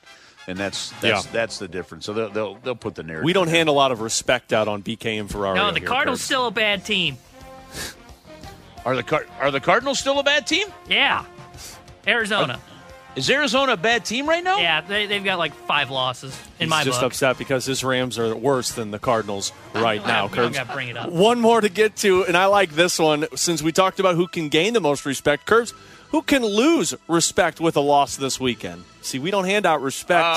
You lose it quickly. There's no luck involved in a loss. Considering I have no respect for anything in the NFL, I don't give a rat's butt. I figured that was your answer. I really don't. I figured that was your answer. T-Bone? I think it's the Baltimore Ravens. They're on the road against Cleveland. I think they're the better team, but I'm stunned to see that Cleveland's a 3-point favorite against the Baltimore Ravens. So, to me, if they lose to the Cleveland Browns, a team that's sitting at 6-6, all the discussions around Baker Mayfield and is he the franchise quarterback, and he just had a bad loss to the Pittsburgh Steelers. If you lose to the Cleveland Browns, then I'm definitely taking Baltimore out as a potential contender for the AFC. They're still a playoff team, but if they lose this one, I think they're no longer considered legitimate contenders. Yeah, can I ask? I got to ask. Baltimore right now, you would consider Baltimore right now to be a Super Bowl contender, wouldn't you? Well, considering that there's 7 teams that are Super Bowl contenders in the AFC, I would. But that's the reality, okay? Mm-hmm. It would not shock you to see Baltimore come out of the AFC, would it? No. I don't think so, no. Okay, all right. Do you really think one game against Cleveland changes that whole thing? I do, because it's multiple bad losses. Yeah, and you lost to that's Pittsburgh why I have last a lot week. of trouble buying into Buffalo. If they can get a good win against Tampa Bay, they gain some more respect for me, because teams with multiple bad losses, it's hard for me to buy into. You look at Buffalo, they've lost to Jacksonville, who can't seem to score any points, but somehow they lost to them. And then if Baltimore, for example, just lost to Pittsburgh, and Pittsburgh's not a very good football team, you lose another one back-to-back weeks against a division rival when you should be ready to go, that's the big thing for me. And I think, too, if the Ravens lose and Cincinnati wins, doesn't Cincinnati get the division, at least at this point, because of a tiebreaker? I believe so. Wouldn't it also though come down to how that loss ends up going? Because how it looks. Listen, because when you're with Washington at 6-6, with Cleveland at 6-6, with San Francisco at 6-6, with Denver at 6-6. No, you are not talking great football teams in any way, but you're talking good enough teams that can beat a team that's at 8-4. That can beat a team, that to me.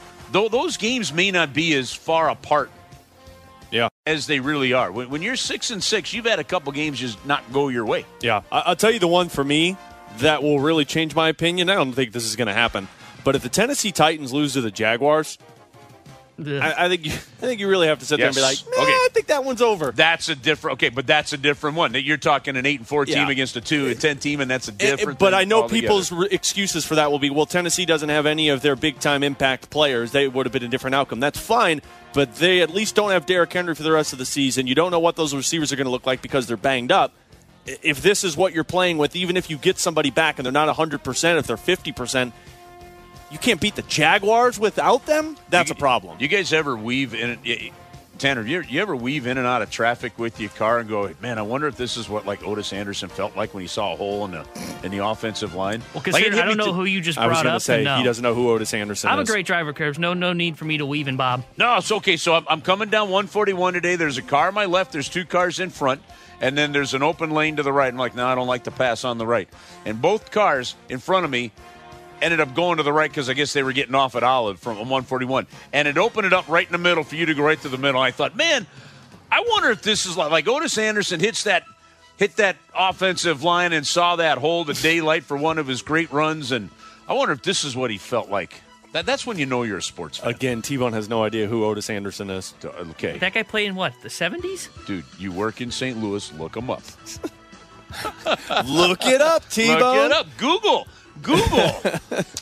Voice of the Blues, Chris Kerber. I'm Alex Ferrario. Tanner Hendrickson. It's BK and Ferrario. 15 minutes or so, we're going to get into the junk drawer. But coming up next, Craig Berube. Should we start talking Jack Adams Award? I think so, but maybe I'm getting too quick with this. We'll get into that next year on 101 ESPN. Wall-to-wall Blues coverage is right here. 101 ESPN is live from the Centene Community Ice Center. Brought to you by Bud Light and E&B Granite. Bernie Federko's only choice for granite countertops, cabinets, and flooring. With the voice of the Blues, Chris Kerber, I'm Alex Ferrario here at the E&B Granite Studios at Centene Community Ice Center. Tanner Hendrickson back in our 101 ESPN studios. Does Craig Berube deserve some of the conversation in Jack Adams? I know it's early. Why am I even bringing this up? Chief, are you trying to piggyback off of BT's Charlie chance from yesterday? I don't even know what. No. I was hoping that would have happened. I really was too. Actually, how cool would that have been? Because the Husos have been going on nonstop every time he's been getting starts on home ice. Finally, get those back every once in a while. By the way, best goalie. Of course, that's happening. That's true. I forgot. Did you know? I believe. I have to double check this. But you mentioned the Jack Adams. Yeah. Okay. I believe it's Boston, Detroit, Philadelphia, the Blues. I think those are the teams that have had the most Jack Adams awards in NHL history with 4 each. I don't think a team has ever had 5. And the last Blues coach, of course, to win it was Ken Hitchcock. Now, when Ken Hitchcock won it, he was one of 3 coaches in the history of the award that won the Jack Adams as an in-season replacement. He had replaced Mike Yeo, and about 13, 14 games into that season. Craig Berube in 2019, in my opinion, should have been the Jack Adams winner. Barry Trotz had an amazing year with the New York Islanders, so I understand that. Honestly, the last couple of seasons, guys, and I don't know where, Tanner, you and Alex sit on this. I think the last couple of seasons, I think not only could you go beyond 3 finalists, I think you could go to 5 finalists, and I don't think you could have gone wrong with any one of the picks. Yeah. That is how good I think some of the coaching has been. And I think that's important because it's not just what coach supersedes preseason expectations, because those are media expectation set. I like the fact that we've seen a John Cooper or other coaches win it that have won with teams where the expectations are high, and they've won it with good hockey teams. I think it's a little too early on this one, but I do think, yes, the job that Craig Berube has done to have this team as close to first place as they had. If you were to say, if this was the 56-game season, we just hit the 52-game season, whatever, we just hit the quarter pole.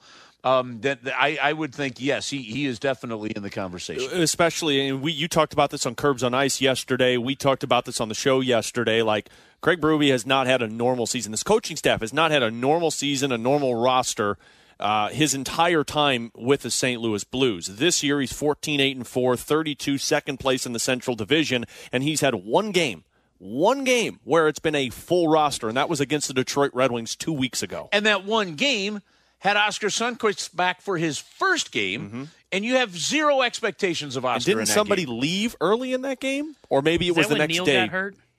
Yeah, I think that was when Neal was hurt because – hold on, let me double-check because Neal – The next game against Chicago, Neal was out. Yes, well, Neal did not play that game, so it was Kostin Bozak because Sundqvist returned. Right, Neal was a healthy scratch. But the next game, Neal was out in that one because Kostin was injured as well. Well, I just, not only have you had the uniqueness of the 4 years that he has been here, and that still includes this one. This one will be as close to normal as you can get because you did have a regular training camp. You did have 8 preseason games. Yeah.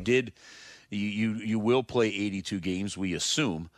But even then, this is an Olympic year where you're going to have a 3-week break in the middle of it, and who knows what impact the Olympics could have on your hockey team. I do think that another aspect of this coaching staff, and we heard from Doug Armstrong, at the onset of the show, when we asked him about the coaches. But to me, Alex, another aspect of this coaching staff is within that 4-year window, they've won a Stanley Cup. They've lost key players to free agency that helped you win the Stanley Cup. Mm-hmm. You've had new players come in, and all the while you're actually starting to kind of change the style of play from what won you the Stanley Cup just 3 seasons ago, counting this one now, to more of that speed game that's going to give you some of those defensive challenges because a little risk versus reward.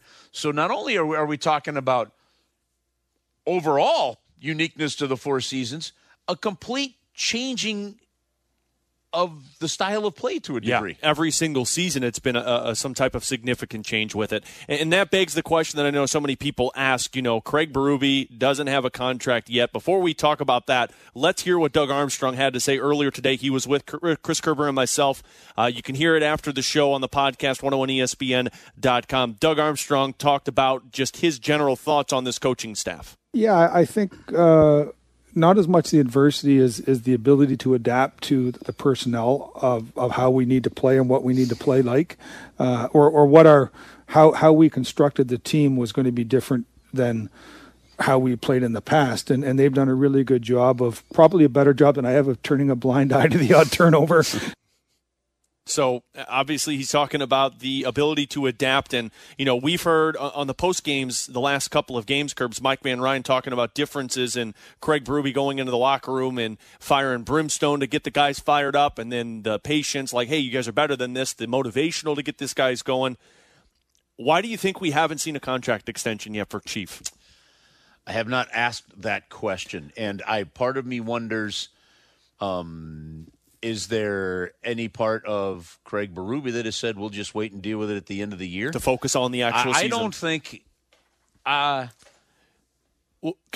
look around and there's 2 coaches out there right now, in my opinion, that have the experience that you'd say, okay, if there was a change. And maybe one might be Mike Babcock. Are you ready? Is the team ready to kind of help him bridge the gap to getting back into coaching?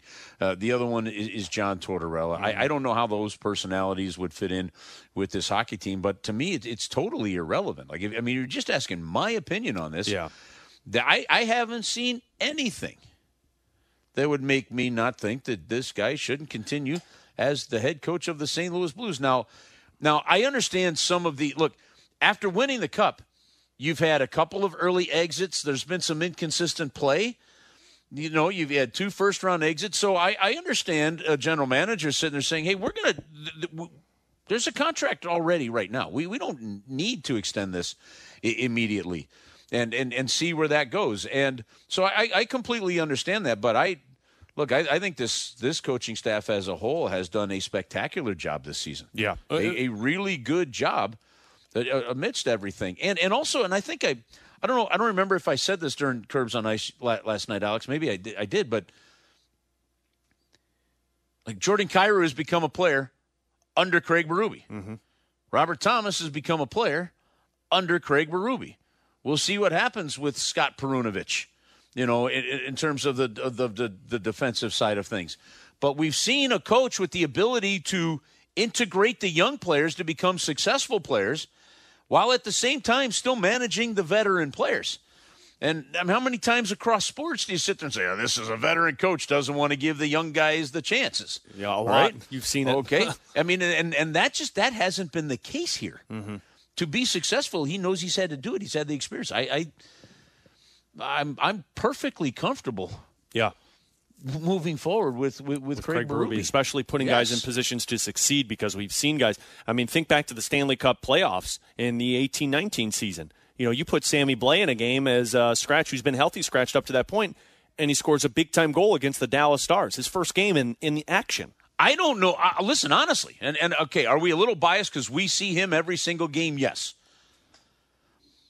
So when I say this, maybe I say he's got to be one of, but I don't know that right now there is a better in-game adjustment coach. I would agree. Than Craig Berube. Cooper in Tampa, a no-doubter. Mm-hmm. Joe Quenneville when he was in Florida, a no-doubter. Jared Bednar's trending that way. Jared Bednar is, I think, one of the fantastic coaches in this league. But I'm not going to sit here and tell you that any of them are better than Craig Berube. Yeah, I'm with you. The guy's got a coaching record as a head coach in the National Hockey League right now. So he had the year and a half with Philadelphia. He's got his time with the Blues. That's 70 games over 500. You know, that's pretty doggone good. Right. That's pretty doggone good. I think I'm going off the top of my head here. I'll look it up maybe during the break. But I'll tell you right now. When he got let go by Philadelphia, did they have a record at 500 or a winning record at the time? Let me look real quick. I'd have to pull that up on Hockey DB. You know, I know they had the 1 year he took them to the playoffs. You know, but anyway, he said something in our coaches show yesterday. They were 33, 31, and 18 the final year that he was in Philly. Okay. All right. And, I mean, that's been a franchise in transition. And he made the playoffs his first year with him. Right. 42, 27, and 10. Third place. So, I mean, that tells you something. Look, before Colorado, I heard that Colorado, when Patrick Waugh left, they called and asked for permission to talk to Craig Berube, and the team said no. There's a reason you kept the hands on that guy. And that's because he's that good. Yeah. And there's still learning curves. So there are some things that he's going to continue to learn, and coaching and things. But I guess I'm beating a dead horse here. I'm with you on this. Perfectly fine. I don't have a good answer for you why maybe there hasn't been an extension. I think I don't know if it's on one side or the other or both. I think the better way to phrase that, which was on me, is do you think it will happen? And I think we answered that saying, like, look, for right now, you kind of let it play out. Craig Berube might have wanted to say, look, let's let the season take care of itself. But more than anything, for what he has done, his performance with this team, it's hard to disagree. I don't know why it shouldn't. Yeah. That's a better way of putting it. I don't have any reasons for you, or the ones I would have to come up, I think, would just be trying to come up with one, and that's not how that should be done. He's Chris Kerber. I'm Alex Ferrario. In about 10 minutes or so, are we starting to see the defensemen take their play to the next level? We'll get into that, but coming up next, I really hope Curbs doesn't subscribe me to another GOAT website, but we got the junk drawer to get to after this here on 101 ESPN. Let's open it up. The junk drawer with BK and Ferrario.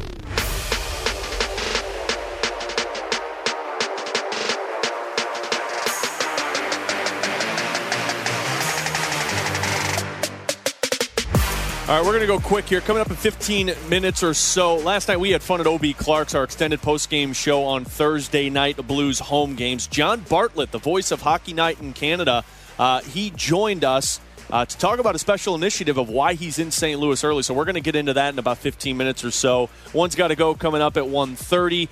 But, Curves, as we get into the junk drawer here, the L.A. Kings and Dallas Stars in action last night, and the Kings have done this in the past, but they brought Snoop Dogg back on the broadcast.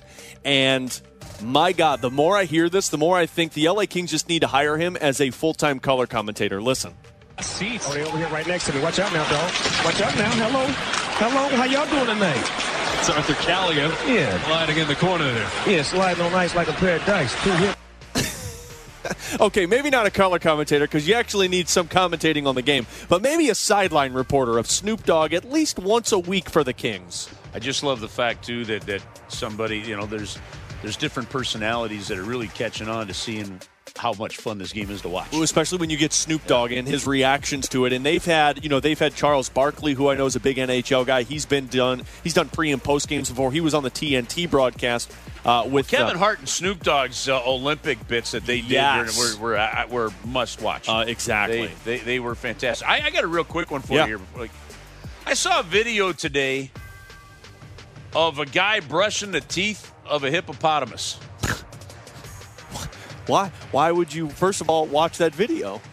Because the Twitter feed said if you haven't seen somebody brush the teeth of a hippopotamus today, I'm like, I hadn't, so I had to watch it. You know what? I haven't. The hippopotamus comes out of the water, opens its big mouth. You want to talk about, and this guy's sitting in there and he's brushing the teeth, and I'm sitting there thinking, I cannot imagine how bad the breath of that hippopotamus must be. That's what you took away from it? I'm thinking that thing's going to bite my arm off. Yeah, that's true. Okay, well, yes, the fear of becoming Geppetto in the hippopotamus's mouth would be one thing. That's a Pinocchio reference for all the young kids out there. Realize they Tanner definitely got that one. It was a Disney movie. I got it. I've seen that one. You got that one? Okay, but the other one is I'm sitting there thinking, like, there's no way with that thing eating stuff underwater, whatever it would be, that hippopotamus has anything decent smelling on its breath. Like, you'd have to, I can't even imagine the size of the breath mint you'd try to give that guy. Now, I'm going to feel like Joe Vitale here, but I think if I'm not mistaken, I think I have a hippo fact. I think, like, hippos are one of the most aggressive animals in terms of wildlife. Like, I think they're more aggressive. They're viewed more aggressive than, like, lions and cheetahs and things like that. They could be mean. They could be real mean. They could be They're mean. just going to try and do a nice, polite gesture to brush his teeth? I'm going to text it to you both. The dude just came out of the water, opened his mouth. Am I going to see you doing this at the St. Louis Zoo when you retire? This is when you retire, is going to be your little gig. Voice of the Blues brushes the teeth of the hippo. No, I am not brushing the teeth of a hippopotamus. And when you brush the teeth of a hippopotamus, if there's two of them, do you use fluoride toothpaste? Well, I would imagine the chemicals would affect them, right? I have no idea. I don't know the answer. You know, T-Bone, I'm sure you have this image in your head. I could ask Mike McKenna. His dad's a dentist. That's a great point, actually. Yeah. I can picture Curb sitting in his car, like on his way here, and then when he parks and he's sitting there just scrolling through Twitter, he's like, have you seen a picture of a video of a hippo getting his teeth brushed? Okay, one, I don't do it when I'm not doing it when I'm driving. I said when you were parked. Okay, all right. Polite. That's it. You wanted my kind of weird thing of the day. That's what it was today. As long as I'm not getting those subscription emails, I think I'm in a good shape with that one. I cannot lie. I did not expect to hear us talking about brushing the teeth of a hippopotamus today. I also didn't expect to have weekly things from Daily Goats Anonymous coming to my email. I cannot believe you have not been able to just hit unsubscribe Curbs ruined my email because of a junk drawer a year ago. Daily Goats? No, Yard Goats. It was Backyard Goats, which I thought was a different type of website. Yeah. Chris Kerber, Tanner Hendrickson, and Alex Ferrario, 15 minutes. We will discuss a little bit about this game on Saturday and hear from John Bartlett. But coming up next, are the Blues defensemen taking a step towards what we thought they could get to? We're going to get into that next year on BK and Ferrario on 101 ESPN. I want a hippopotamus for Christmas.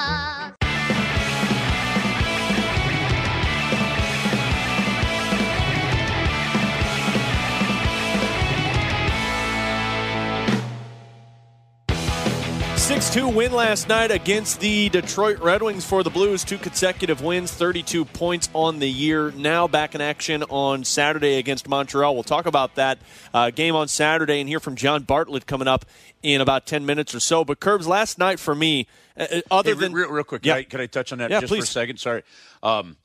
Pretty amazing. So we do our post-game shows at Obie Clark's every Thursdays after home games now. And we're going to have some more great guests. I think that was our last Thursday home game. I think till January. Until after Christmas and the holidays. But how awesome was it to have the voice of Hockey Night in Canada now just show up, be there, and then to find out that he's in town, and we'll touch on why, but he's in town because of his foundation aligns with what's been a long time effort here in St. Louis. So you and I got educated on something that is spectacular and awesome last night on that front. But, you sit there in there and you see Jeff Brown pop in, and Chase was there, and Scotty Warman, and Panger comes on the show with us, and John Kelly as well. It was really cool. So big thank you to all the fans that showed up. Yeah, by the way, we're gonna come up. I'm going to talk with Ryder next week. We're going to put something together because we've gotten a lot of texts about O.B. Clarkson getting the post-game show so you can listen to it because it was phenomenal last night with Darren Pang. We had Mike Claiborne and Bob Ramsey. We had Danny Cox. We have some other big ones. So we're going to put something together where we can get the podcast out for people to listen to the next night if they missed it. So from that one last night, Curbs, other than Nathan Walker, who scores a hat trick, a big game for him, big game for Charlie Lindgren, who stops 29 to 31 shots, I believe, from the Red Wings. The other element that I was really impressed with was Parayko and Mikkola as a top pairing. Parayko played 20 minutes and 9 seconds. Mikkola played 18 minutes and 32 seconds. Mikkola had 2 assists, was a +1. He had the assist on that Parayko goal that was his slap shot from the blue line. I know this is still a work in progress, and we talked about the defense with Doug Armstrong at 11, but for me, that felt like one of the first games in a while that I looked at the defense and I said, man, if this is what your 6-man unit looks like without Justin Falk, this could be something for this Blues team. No, you need Justin Falk. But there's no mistake. But the other guys that were there, you put Justin Falk in that group last night. I see what you're saying. That looks like a unit that you're really impressed with. Well, yeah, and that's going to be the continued growth. I think one of the things that we definitely, when you looked at the St. Louis Blues a couple of weeks ago, and if you saw a hole, you said you definitely are looking for somebody that could play the left side and a bigger aggressive size. I don't think that our team has enough bite defensively yet. I don't think there's enough threat of punishment or enough nastiness on the team, and I think other teams come into our zone and get a little too comfortable. So I think that's an area of growth that they have. But you had to wonder, do you have that player in Niko Mikkola? And the only way to find out was you had to play him, and you had to play him for a stretch. I think players, especially defensemen, Alex, in the National Hockey League, have got to get in there where they don't worry about making mistakes and whether or not that's going to get them taken out of the lineup and sent up to the press box.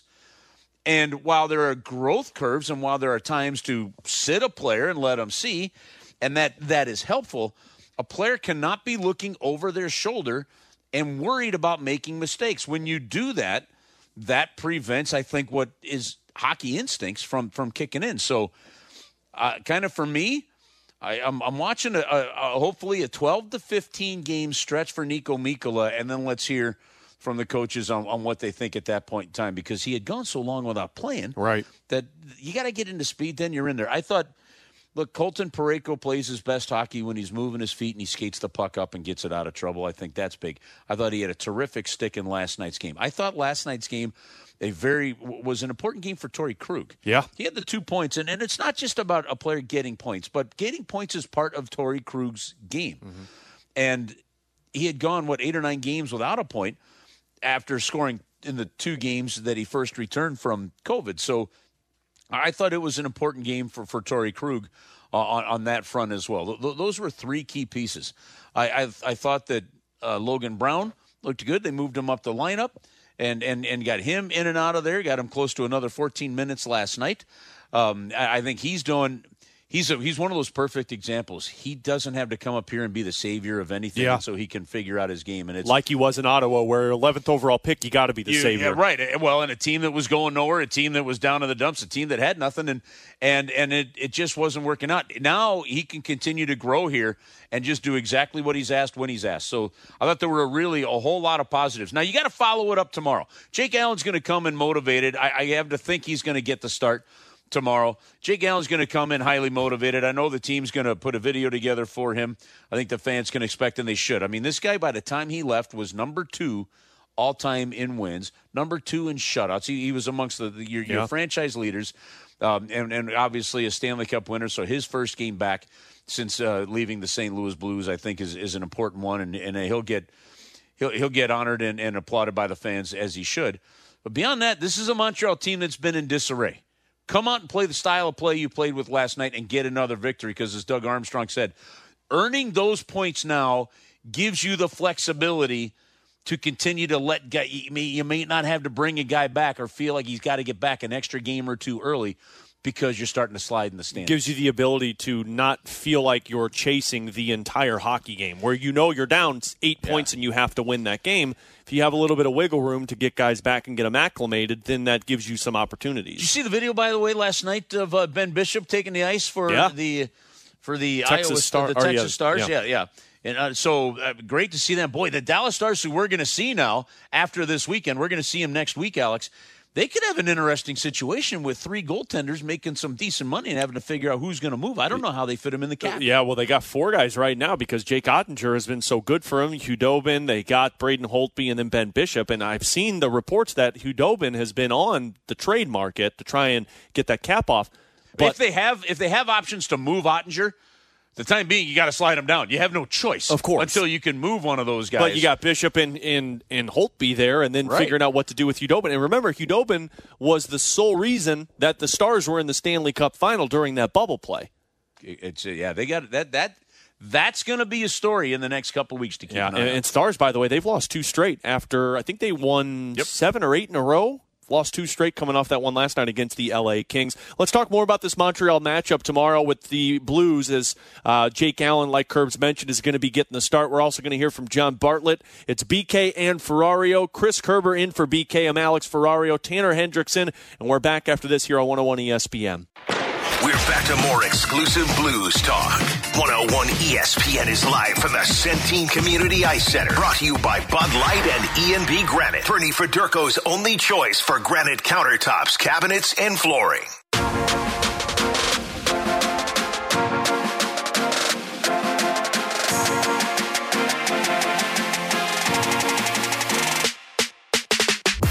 Blues wrapped up their practice a little bit ago here at Centene Community Ice Center with voice of the Blues, Chris Kerber. I'm Alex Ferrario, Tanner Hendrickson as well. Blues skated today, back in action tomorrow against the Canadiens. A 6 o'clock puck drop. A First Community Credit Union pregame show starting at 5. Randy Carricker has you covered on that one tomorrow. So you get a little old-school matchup, little original 6 matchup with the Montreal Canadiens coming to town. I love this matchup in so many ways, and we touched on it last night. I know you've got Blues Blackhawks. I know you've got Blues Red Wings. Now it's Nashville, Minnesota, whatever the rivalry may be. But, man, considering the early days of when, this St. Louis Blues franchise was built off of a bunch of players that had played for the Montreal Canadiens and Glenn Hall and Jimmy Roberts, amongst others, this is still, to me, always a special game of the year. And to see that logo come in, the Montreal Canadiens come in, it's the Yankees of your sport, and it's really cool. So I know they're down in the dumps a little bit, despite having gone to the Stanley Cup final last season, and they've made a lot of changes on the hockey operation side, but I'm looking really forward to this game. Yeah, and a Saturday night, which is going to be fun as well. You expect a big crowd at Enterprise Center. And we're going to hear from John Bartlett real quick, but Curbs, today at practice, James Neal, Klim Kostin, they were skating, both unavailable until I believe it's the 18th when they can come off LTIR, but it's nice to know that they're skating. Tyler Bozak, as Doug Armstrong told us at 11 today, is eligible to come off of the COVID list tomorrow, but it's you don't expect them to jump back in with conditioning. They're not allowed to skate. So they're not allowed to skate Correct. and practice when they're on the COVID list. And a lot of that is from the disease, the potential, the heart, whatever it may be. So those are the medical rules for them. So they have to come back in after not being on the ice for 10 days. And have to get back into some level of shape. Otherwise, you risk the part of injury. And the only one that did jump back into play was Torrey Krug when he returned. But he even said, I did a lot of exercising, conditioning workouts at home so that I was able to skate and feel like I was ready to return. So Bozak possibly, but you just don't know with this one. Thomas, Wallman, and Husso, according to Craig Berube, is day-to-day still. Yep. So the only 2, I guess I should say, that are eligible to return tomorrow would be David Perron, who did skate today and was skating with the fourth-line players, and then Tyler Bozak, as we just mentioned. Could you see a scenario, I guess, Curbs, where Perron comes back with this upper body injury to where he has been skating these last couple of games? I think it's imminent. Yeah. I think it is especially imminent. If they haven't called anybody up, which we haven't seen anything from the AHL. Yeah, there hasn't been anything there. We haven't seen a call up yet. I think they're probably saying, let's wait and let's see how the practice goes, and let's talk with David a little later on today and see how he's feeling, because it may not be necessary. Well, think about that. We talked about Jake Allen in the previous segment, and David Perron getting to return against his hometown team that he grew up watching. So it's going to be a fun night. And John Bartlett, who is the voice of the Montreal Canadiens, he is also the voice of Hockey Night in Canada. He is in town with his charity group, Curbs. Yeah, he flew home today. Yeah. He was in St. Louis, though, with his charity group, as they are working with a charity group here in St. Louis for something that is very near and dear to his heart. He was at O.B. Clark's last night, so we had him pop on with John Kelly and talk a little bit about why he is in town. Tell everybody why you are in St. Louis right now. So in the last year and a half during the pandemic, I started a nonprofit organization in Canada called Very Inclusive Playgrounds, VIP Playgrounds for short.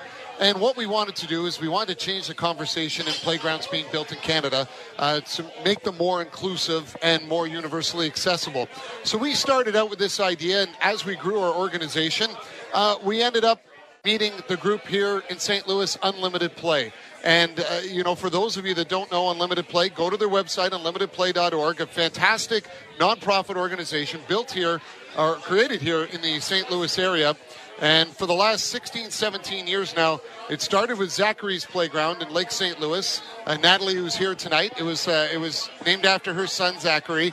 And I've been saying all week, that was the seed that started Unlimited Play and started all the playgrounds now. And they're on over 40 playgrounds across 15 different states. There's a ton in this area, in the St. Louis area. And so the last couple days, I've been here. We're partnered with Unlimited Play. Our group, VIP and Unlimited Play, we're partners together. And we have a plan to build the first playground, which we'll be announcing publicly in the next couple of weeks in Canada. It'll be the largest all-inclusive, fully accessible playground in Canada, one of the largest in North America. And so we've been here this week with Unlimited Play, going through all the amazing playgrounds that are here in this area. Playground. Fill everybody in. It's exactly what we're speaking about. Right. So the difference between when people talk about an inclusive playground, sometimes you hear about accessible playground and you think, okay, that's just got to do with wheelchair accessibility and maybe it's just ramping and, being able to have a smooth surface. When we talk inclusive, we go beyond just that. So when we say an all-inclusive playground, we mean there's something for everyone, of every ability, for every age. And we're talking, first of all, the accessibility. You have ramps that go to the highest point of the playground. So there's no barriers. Anyone that's in any kind of a mobility device can make it from the ground to the highest point. And that's a huge part, especially for kids in wheelchairs. If you're used to looking at everyone's waist all the time, when you get height, that is a really special feeling. So there's that. When you talk on the inclusive side, there's elements for kids on the spectrum, whether it's autism or any kind of sensory. You have stuff for visually impaired, hearing impaired. There's so much incorporated. And it goes just beyond kids. It could be parents that have a disability that are afraid to take their children to a playground. But this is barrier-free, and they can do that. It's a safe place to take them. Veterans that come back and are afraid of going on playgrounds that have wood chip surfaces, it's not as safe. All the playgrounds have universal rubber surfacing. So it's safe. You can get across it. And there's so many interactive events and all of it. And then the fun part is you get creative in the design. So there's so many cool playgrounds that Unlimited Play have done in this area. You could tour them all. You can go to their website and get the list and honestly do a tour. Fantastic. And they all have their own unique character to them. A lot of them are named after a child, and there's a story behind it. And a community rally to support and fundraise for it. And that's what Unlimited Play does. They've been raising funds to help build the playgrounds and also educate on the message of inclusion. So it's been...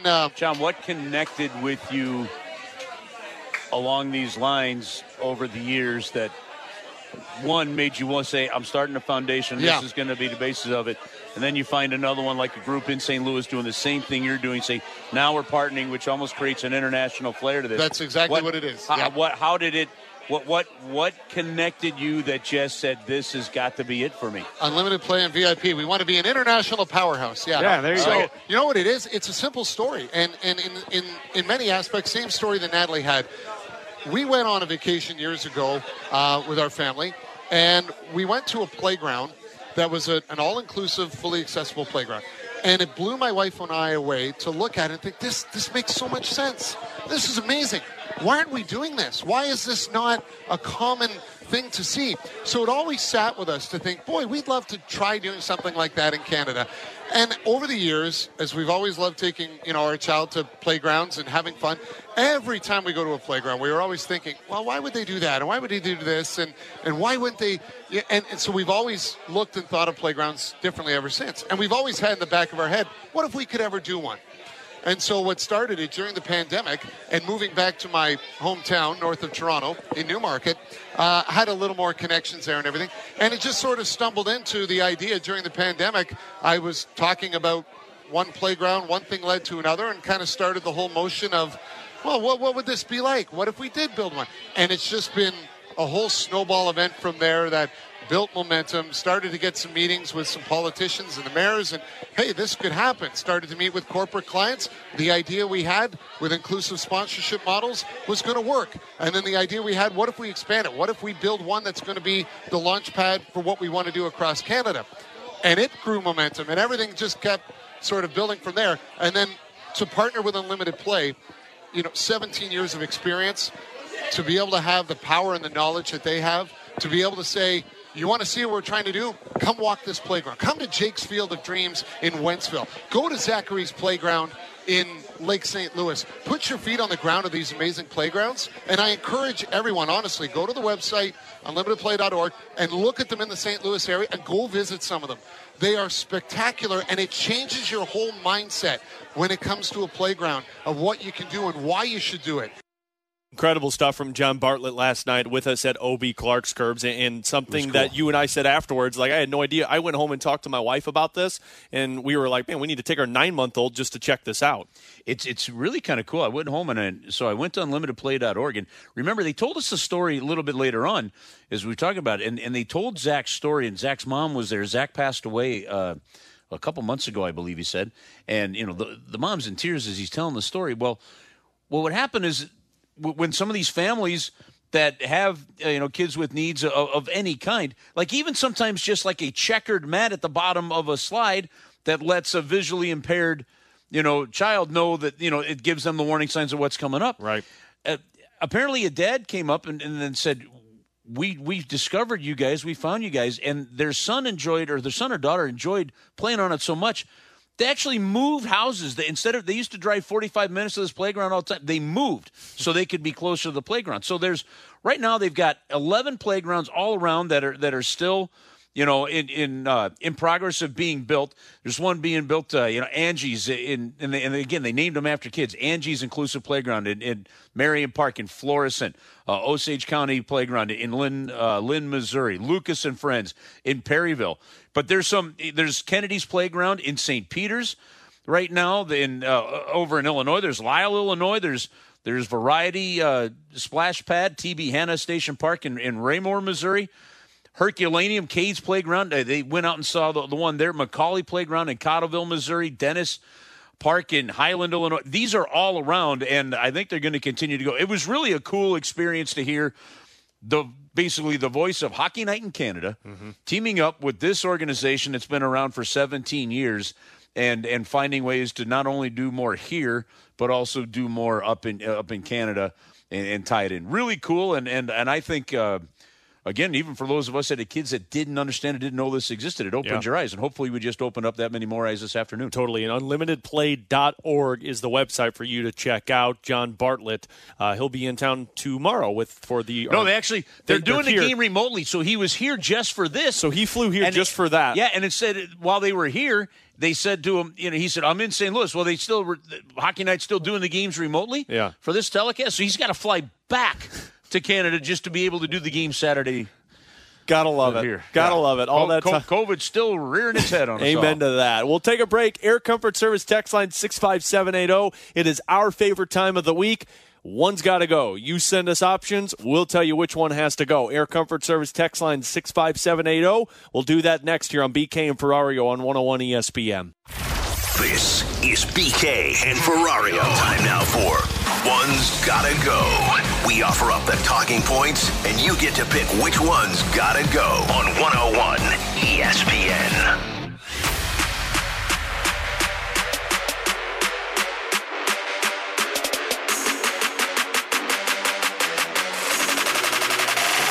That big bang.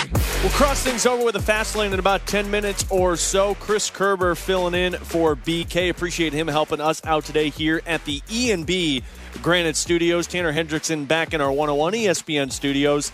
And it is our favorite time of the week as we round things out. Believe it or not? Nope. That's your favorite time of the week. Frankly, it's his favorite time just so he can sing.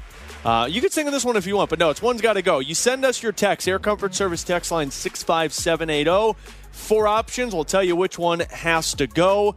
Curbs, let's start with a hockey one. All of these players in their prime, one has to go. Crosby, Ovechkin, Kane, McDavid. One's got to go. Oh! Crosby, Ovechkin, Kane, McDavid, all in their prime. Crosby. Really? Yep. I'm amazed you didn't take out the Blackhawk. I don't like the Blackhawks, but I got mad respect for Patrick Kane. Why and Crosby? Well, and at some point in time, I might as well go with our fellow countrymen and make it territorial. That's the reasoning. I look at it. I think, yeah, I don't know. I wouldn't want any one of them to go, but I don't know that there's ever been a more pure goal scorer in the league than Alex Ovechkin. Connor McDavid is just as dynamic as anybody you'll ever see at that kind of speed. Patrick Kane is just he can do it all, and if one had to go, for me it was Crosby, and I guess we'll just say because it was harder for him to stay healthy.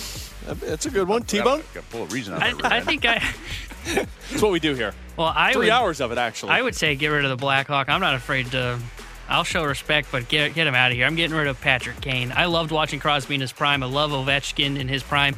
McDavid just is going to be, if he's not in his prime already, he's unbelievable, so I can't imagine what the future would hold for him. So get Patrick Kane out of here. I think I'd get rid of Kane, too. As much as I respect how good he has provided a lot of heartbreak for myself as a Blues fan. How many? All right. Keep going. I got to look something up. No, I don't know. Like I said, I'm curious. I think he's upset us too many times. Well, maybe not. That's a perfectly good emotional reason. Maybe I have no problem with that. Maybe he hasn't, though. Maybe because we beat him honestly, in the playoffs one time. I think you're going to get fired as a GM for getting rid of any one of them. That's true. It's a bad choice on all of our parts with this one. At least I didn't say McDavid, though, right, guys? Come on, who would have said that? While Curbs is looking this one up, T-Bone, we'll start with you. One's Gotta Go, Christmas movie edition. And we all know how much T-Bone loves Christmas. Home Alone, Christmas Vacation, Scrooged, or Jingle All the Way. So you got Home Alone, Christmas Vacation, Scrooged, or Jingle All the Way. One has to go. Which one's Jingled All the Way again? That's Arnold Schwarzenegger. The governor. Yeah, okay. Yeah. That's it. Gone. That's it for me, too. If we had to ask which one is that, because I was right there with you, Tanner, that makes it easy, doesn't it? That one. Yeah, I honestly am not that big a fan of Scrooged either, but Jingle All the Way, nah, sorry, can't do it. Scrooge is one of those movies that it's like a cult classic. Like, if you like it, you're going to like it. If you don't like it. If you're a Bill Murray fan, you're going to like it. That's it's like an Adam Sandler fan or a Will Ferrell fan. That's the only reason I watch it, but it is hilarious. With Jingle All the Way, though, I watched this the other night because it was on Hulu, and I was trying to get my daughter distracted by something other than Mickey Mouse Clubhouse. I turned it on. About 10 minutes through, and I'm like, this is awful.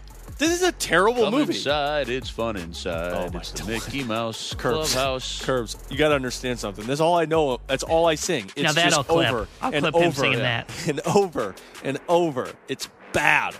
So is Jingle All the Way. That one's got to go.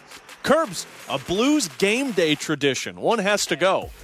The Towel Man, the Country Road Sing-Along, the Goal Horn, or the Power Play Dance. I know your answer on this one. Oh, I got two that are real close. I know your answer on this one. I'm going Country Roads. What? Get rid of that one. Yep. 100% you get rid of Country Roads here. No shot. Absolutely. What are you talking about, Tanner? That's a great song. It's a great song. I'm a John Denver fan. I like a lot of John Denver songs. For me personally, if you're asking me, I don't like where it is in the game. I've said that before. I'd rather see it earlier. I want some serious pump music and other stuff going there. Tanner, how can you get excited for a hockey game in the third period with 5 minutes to go? My favorite line, though, I had somebody from Canada say, hey, how come they keep playing that song here? We're not close to West Virginia, We're nowhere near West Virginia. Oh, brother, you could have looked that up before you asked that question. Tanner, explain to me how you can get excited in the third period when you're down by a goal and there's 5 minutes to go and you hear Country Road. Because it's like a random karaoke session just breaks out and I get to sing one of the best songs ever. Living on a Prayer. I like that one better. Like, I'd rather have it be Bon Jovi Living on a Prayer. Wouldn't you be rather living on a prayer for that game? I'm a John Denver fan, by the way. I own the Muppet Christmas album. Now That's got to stay. We're keeping that. All right, which one are you getting rid of? You getting rid of the power play dance? No, I kind of enjoy the power play dance.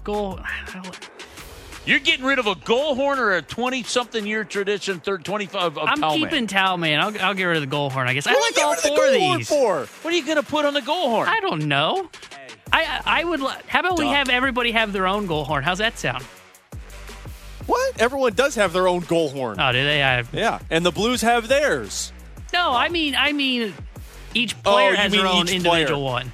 Yeah. Yeah. You like other people singing Country Road so much, you'd get rid of a goal horn. Yeah. T-bone. Well, and it's not just that everybody else is singing it. I get to sing it. And as Fargo clearly pointed out, if I'm going to just let the vocals... How do you sing? Let me hear it. Well, no. I need the music. I don't have it ready right You now. do it off your top of your head? No, I have to have the lyrics to go with it. You don't know the lyrics? Oh, wait a minute. You're trying to keep Country something you Road, don't even take know the me lyrics to? home to the place I belong, West Virginia. When I hear this song, it's easier he's for me doing to the go. Shania Twain version. He's talking through it. Someone texted in and said, this song's about taking us home, baby. I Yeah. know, but it's not good. And the rules of the game are I had to pick one to get rid of. And we got rid of the best option here. No, we didn't. We didn't get rid of the best All right. option. From the 636, one's got to go. Speed limits, traffic stops, or stop signs? Speed limits.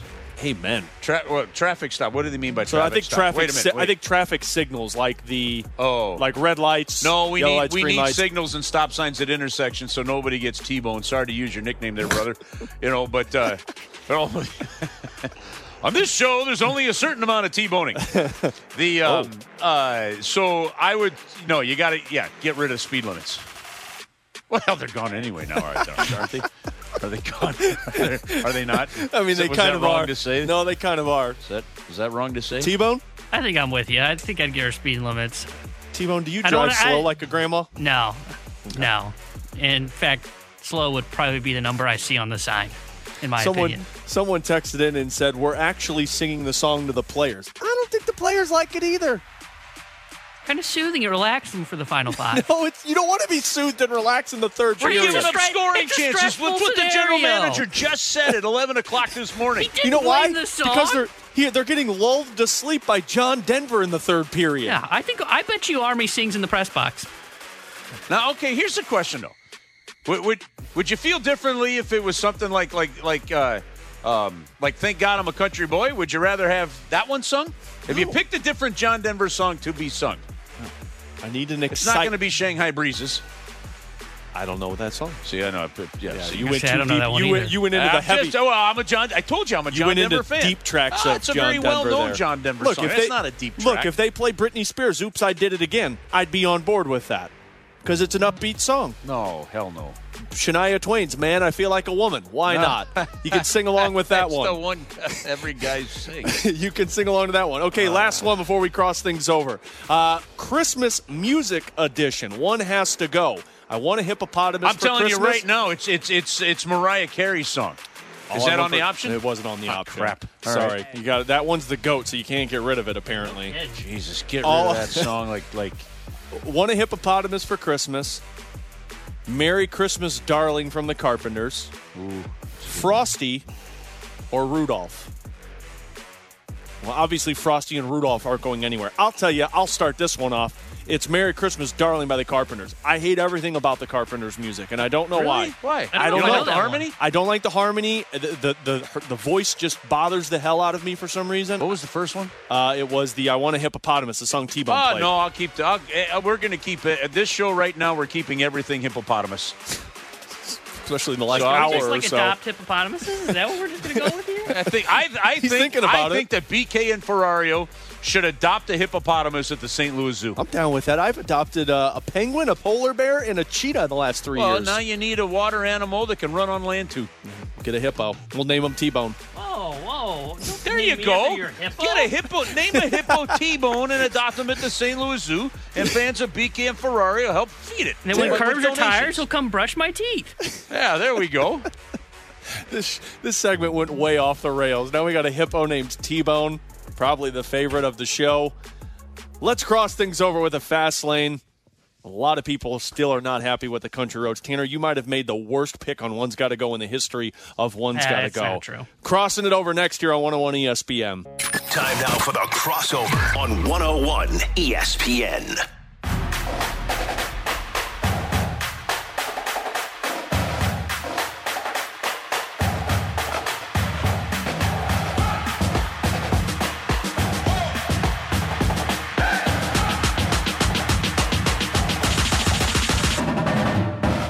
Thank you once again to Chris Kerber for helping us out today while BK is out. Don't forget, if you want more Chris Kerber, well, you get it tomorrow from 1 to 3 o'clock. It's the release of Curbside Select at Randall's Wines and Spirits, located at 14201 Manchester Road in West County. Randall's and Curbs have teamed up with the Buffalo Trace for a special single-barrel release. All bottles of Curbside Select will be released this Saturday starting at 1 o'clock, going until 3 o'clock. Find more details on this Curbside Select release event on Saturday with Curbs, Buffalo Trace, Randall's Wines and Spirits now over at 101ESPN.com. As we cross things over with everyone's favorite former superstar NHL defenseman, Jamie Rivers, getting set for the Fast Lane tonight. Rivs, how are you, buddy? Oh, I'll be a lot better once I get some of that Buffalo Trace, I'll tell you that much. Well, we're going to find a way to make that happen. Listen, Jamie, I have to ask you this because I know that there's no shot with Alex and Tanner of even knowing who the heck this is, but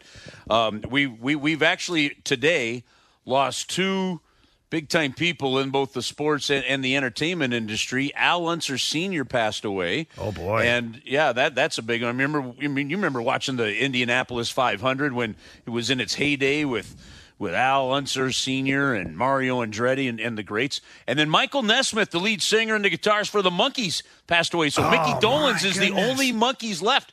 You know, hey, Peter, we're the Monkees. Yeah. Monkeying around. Yeah. People say, like, these two guys wouldn't know who those were. Oh, so I know the Monkees. I saved it for you. I remember watching the TV show with the Monkees on there. Those guys were great.